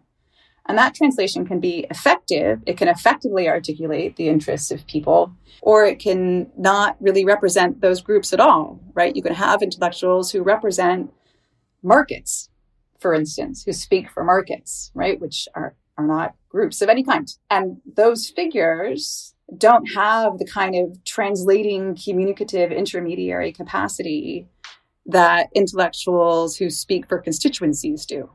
In other words, if your kind of key intermediary intellectual in left party networks is an intellectual that speaks for the interests of these non-territorial forces out there called markets, well, then what they're really doing is they're limiting the scope of those parties to deal directly with the concerns, experiences, and problems of constituencies. So what you have instead is a sort of pivot where party leadership starts on the basis of an acceptance of the necessity of representing the interests of markets. Instead of them responding to the demands and needs and experiences of constituencies, they tell them what they're going to need to adapt to in order to keep markets free. So why did neoliberalized left parties turn to wonks and spin doctors instead of realizing that the reason they needed strategists was because their economic policies were not popular and that they were in fact eroding their working class base of support? What's the driving cause? I think one of the driving causes and this I think underpins a lot of political transformations from the 1980s forward, but is especially clear on the side of the center left, is what I sometimes call sort of autonomization of politics or the democratic political world. And I do talk in the book about the professionalization of politics. In other words, when you move kind of up from FDR to Clinton, what you see is that politicians of Clinton's generation, Democratic politicians of Clinton's generation who are moving in national political circles, they're moving in this political world that is completely unlike the national political world of the FDR years. And I'm not saying here that one is better or one is worse. I'm simply saying that it's different. And one of the major things that's different is the extent to which the world of democratic politics is professionalized, right? So there's think tanks and all these different specialized think tanks, and they specialize in producing specific policy recommendations on specific policy questions. And there's a world of political consultants, right, which doesn't really exist before the 1970s, 1980s, and which becomes incredibly dominant in the world. I mean, the role of political consultants now is impossible to deny. You could even see it if you look at like media coverage, for instance, if you were to look at the sort of trajectory of presidential debates, the extent to which debates become sort of a spectacle, right, and where the people afterwards who are commenting on who won the debates, it's not kind of just quietly left to the decision of the voters, the watchers out there to decide who wins the debate. You have the representative of this campaign and the consultant to the other campaign, and they're debating afterwards. So it's this echo chamber. And I think that, you see that in the Clinton years, you see it in the 1990s, and you see it developing in Sweden, you see it developing in Germany, you see it developing in the UK, this sort of professionalized world of politics, where if you're a politician like Tony Blair or Clinton, you're immersed in this sort of world of professionalized politics that's sort of closed off from everything else. And it becomes internally referential. And so they move in a world where the policy possibilities they consider, the sort of common sense of that world, the language you can use, it becomes very constrained in a certain way. And it's constrained because this world is sort of cut off. Yeah, like why didn't it occur to them that like, hey, why do we suddenly need these kind of lying type people to sell our economic policies to people who won't like them? I mean, I think, the short answer is these are people like everyone else. And we tend to, what people do is we interpret the meaning of things according to our sort of immediate experience. We evaluate what's possible and what is unthinkable, right, according to kind of what makes sense in our worlds. And that kind of enclosed world where the parameters of political discussion, the parameters of policy debate are so narrow and are increasingly controlled or increasingly kind of dominated by professionals who aren't necessarily, the world of political consultancies is varied, but a lot of them, they're not real concerned about the longevity of a particular political party. They're not necessarily concerned about the success of a party in terms of developing great techniques of economic management. Dick Morris being a case in point. Right. They're hired to help the politicians win and stay in power and help them win on certain issues. There's basically this whole layer of sort of networks that do all this interpreting of what is possible, defining of mainstream political and policy language, and prioritizing winning over governing the interests of constituents. And what's ironic is that their job is to bridge the gap to voters when in fact they're fundamentally part of this machine that is creating the gap between voters and the party. And there's this prevalent idea, including in Third Wayer's own telling, that left party's neoliberal turn was simply following voters to the center. And this is something I think you write that's replicated in the political science notion of the median voter. But you write that this is not at all the case. And you have a lot of data and graphs in your book, a lot. Left party support actually fell after Third Wayers transformed their parties. Voter turnout also fell, and support for far left and far right third parties rose. And you write in this way, quote, third road policies amounted to the self-sabotage of center-left parties that then had to depend on PR to win elections. Neoliberalized left parties said the old model didn't work in a newly globalized economy, but actually in each case, you write, it was the Third Wayers who helped create the economic conditions of globalization in particular that they claimed they were responding to. And while in the U.S. union density did begin to fall in the 1960s, the decline came much later in the UK and Germany and never came at all in Sweden. Indeed, you write that Sweden's neoliberal turn came as union density was on the rise. So you argue that indeed the key factor here, a key factor, was this divorce between unions and left parties, but that it was neoliberalizing left parties, not external, out of their control, purely economic conditions that drove the process. It was politics. How did this causal or these causal relationships get turned upside down in the conventional wisdom? Well, I think so. One of the first things you mentioned was this idea of the median voter or the center, and this is written all over. Like the DLC's concerns with we have to rebuild our appeal to the middle class or to the mainstream, or and then it turns out, if you look at it now, historically speaking, the sort of rush of center left parties in the third way years toward the quote unquote center, there wasn't really anybody there.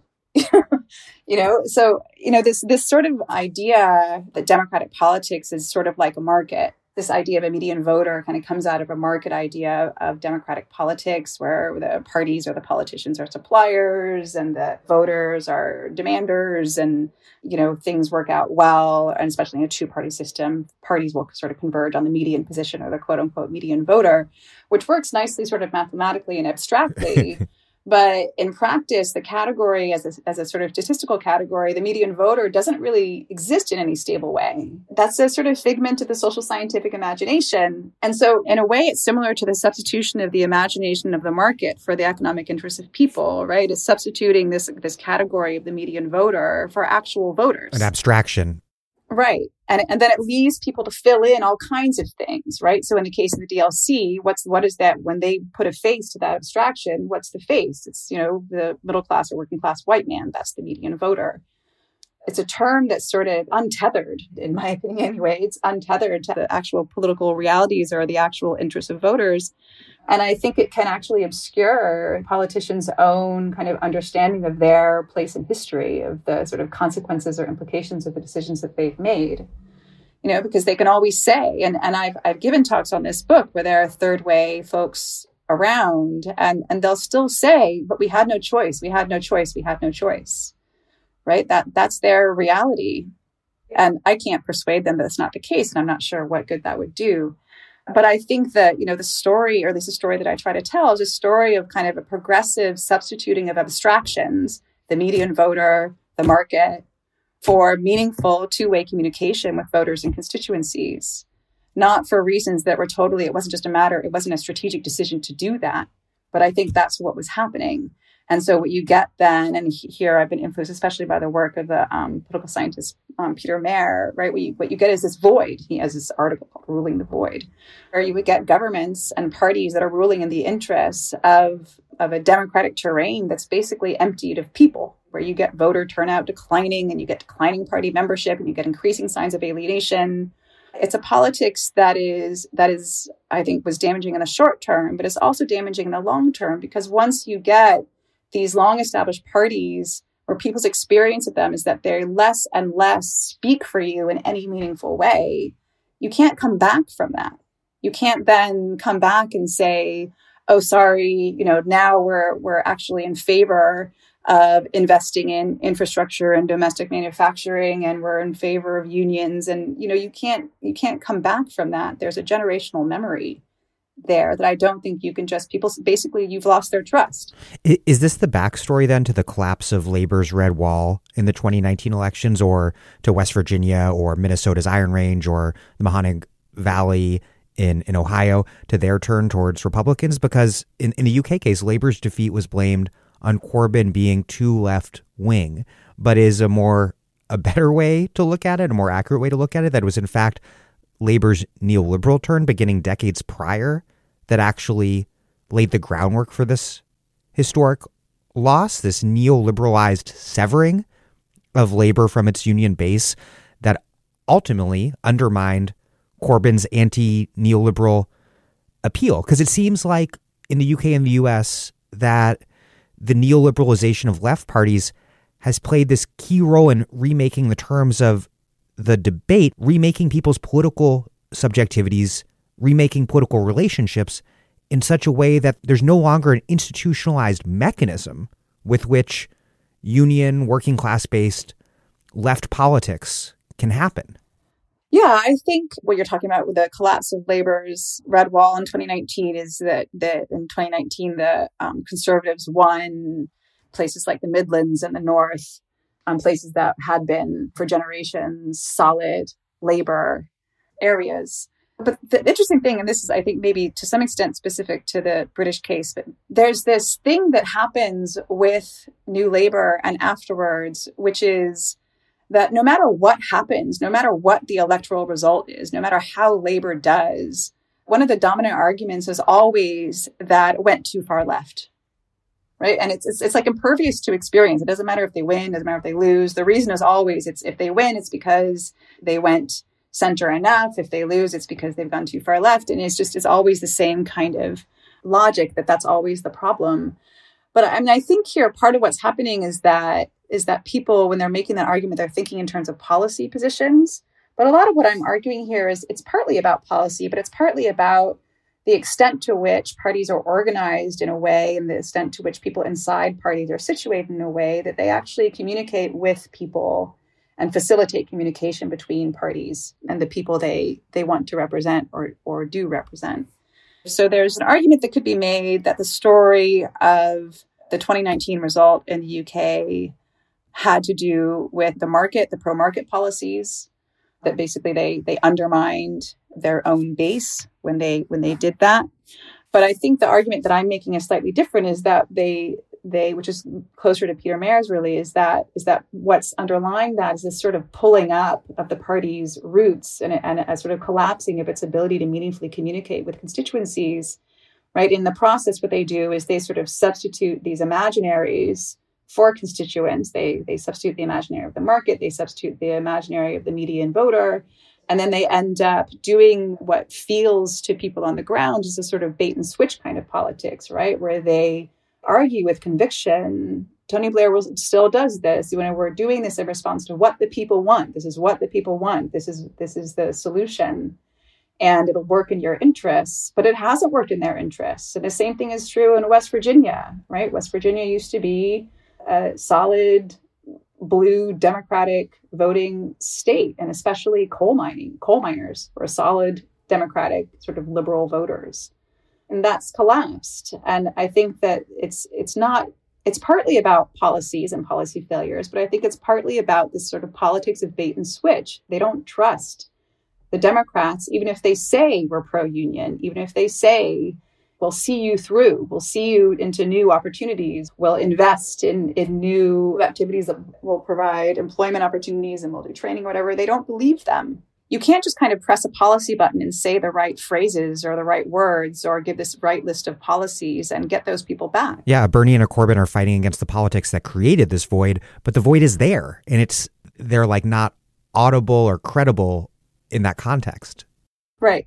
And I think it's still, I still think, and here I'll speak especially about the American case because it's the one I know best, there's still a kind of tone deafness. There's still this idea that if we just press the right buttons, if we say the right thing, if we give the right list of policies, and also in the American case, there's also this idea that if we just wait for the demographics to move in our direction.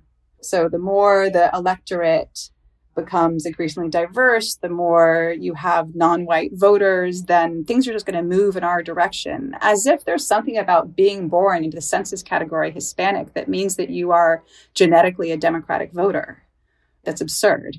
But there's this idea that the combination of their analysis of demographics and the political leanings that they attribute to certain demographic categories, and then also if they just hit the highlights on certain policy questions, that somehow that's going to reestablish trust and people are going to come back. But that's not, from the ground up, the experience of voters of democratic politics, it's a whole different thing. It's a relationship, it's a culture, it's a language, it's an identity.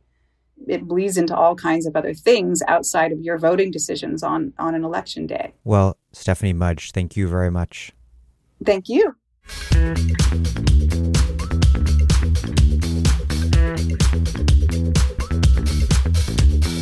Stephanie Mudge is a professor of sociology at the University of California, Davis, and the author of Leftism Reinvented: Western Parties from Socialism to Neoliberalism. Thank you for listening to The Dig from Jacobin Magazine. As Marx once said, after noting that the phantoms formed in the human brain are also necessarily sublimates of their material life process, which is empirically verifiable and bound to material premises. While other podcasts have only interpreted the world in various ways, our point is to change it. We are posting new episodes every week. The Dig was produced by Alex Lewis, music by Jeffrey Brodsky. Our communications coordinators are Julia Rock and Zachary Nin. Our senior advisor is Thea Riofrancos. Check out our vast archives at thedigradio.com.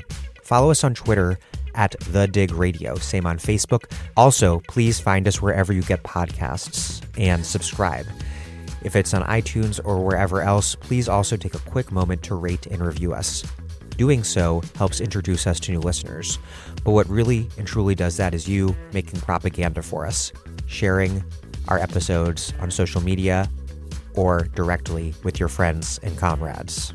Also, do find us on Patreon and make a monthly contribution to help keep this operation going. Even a few bucks is huge.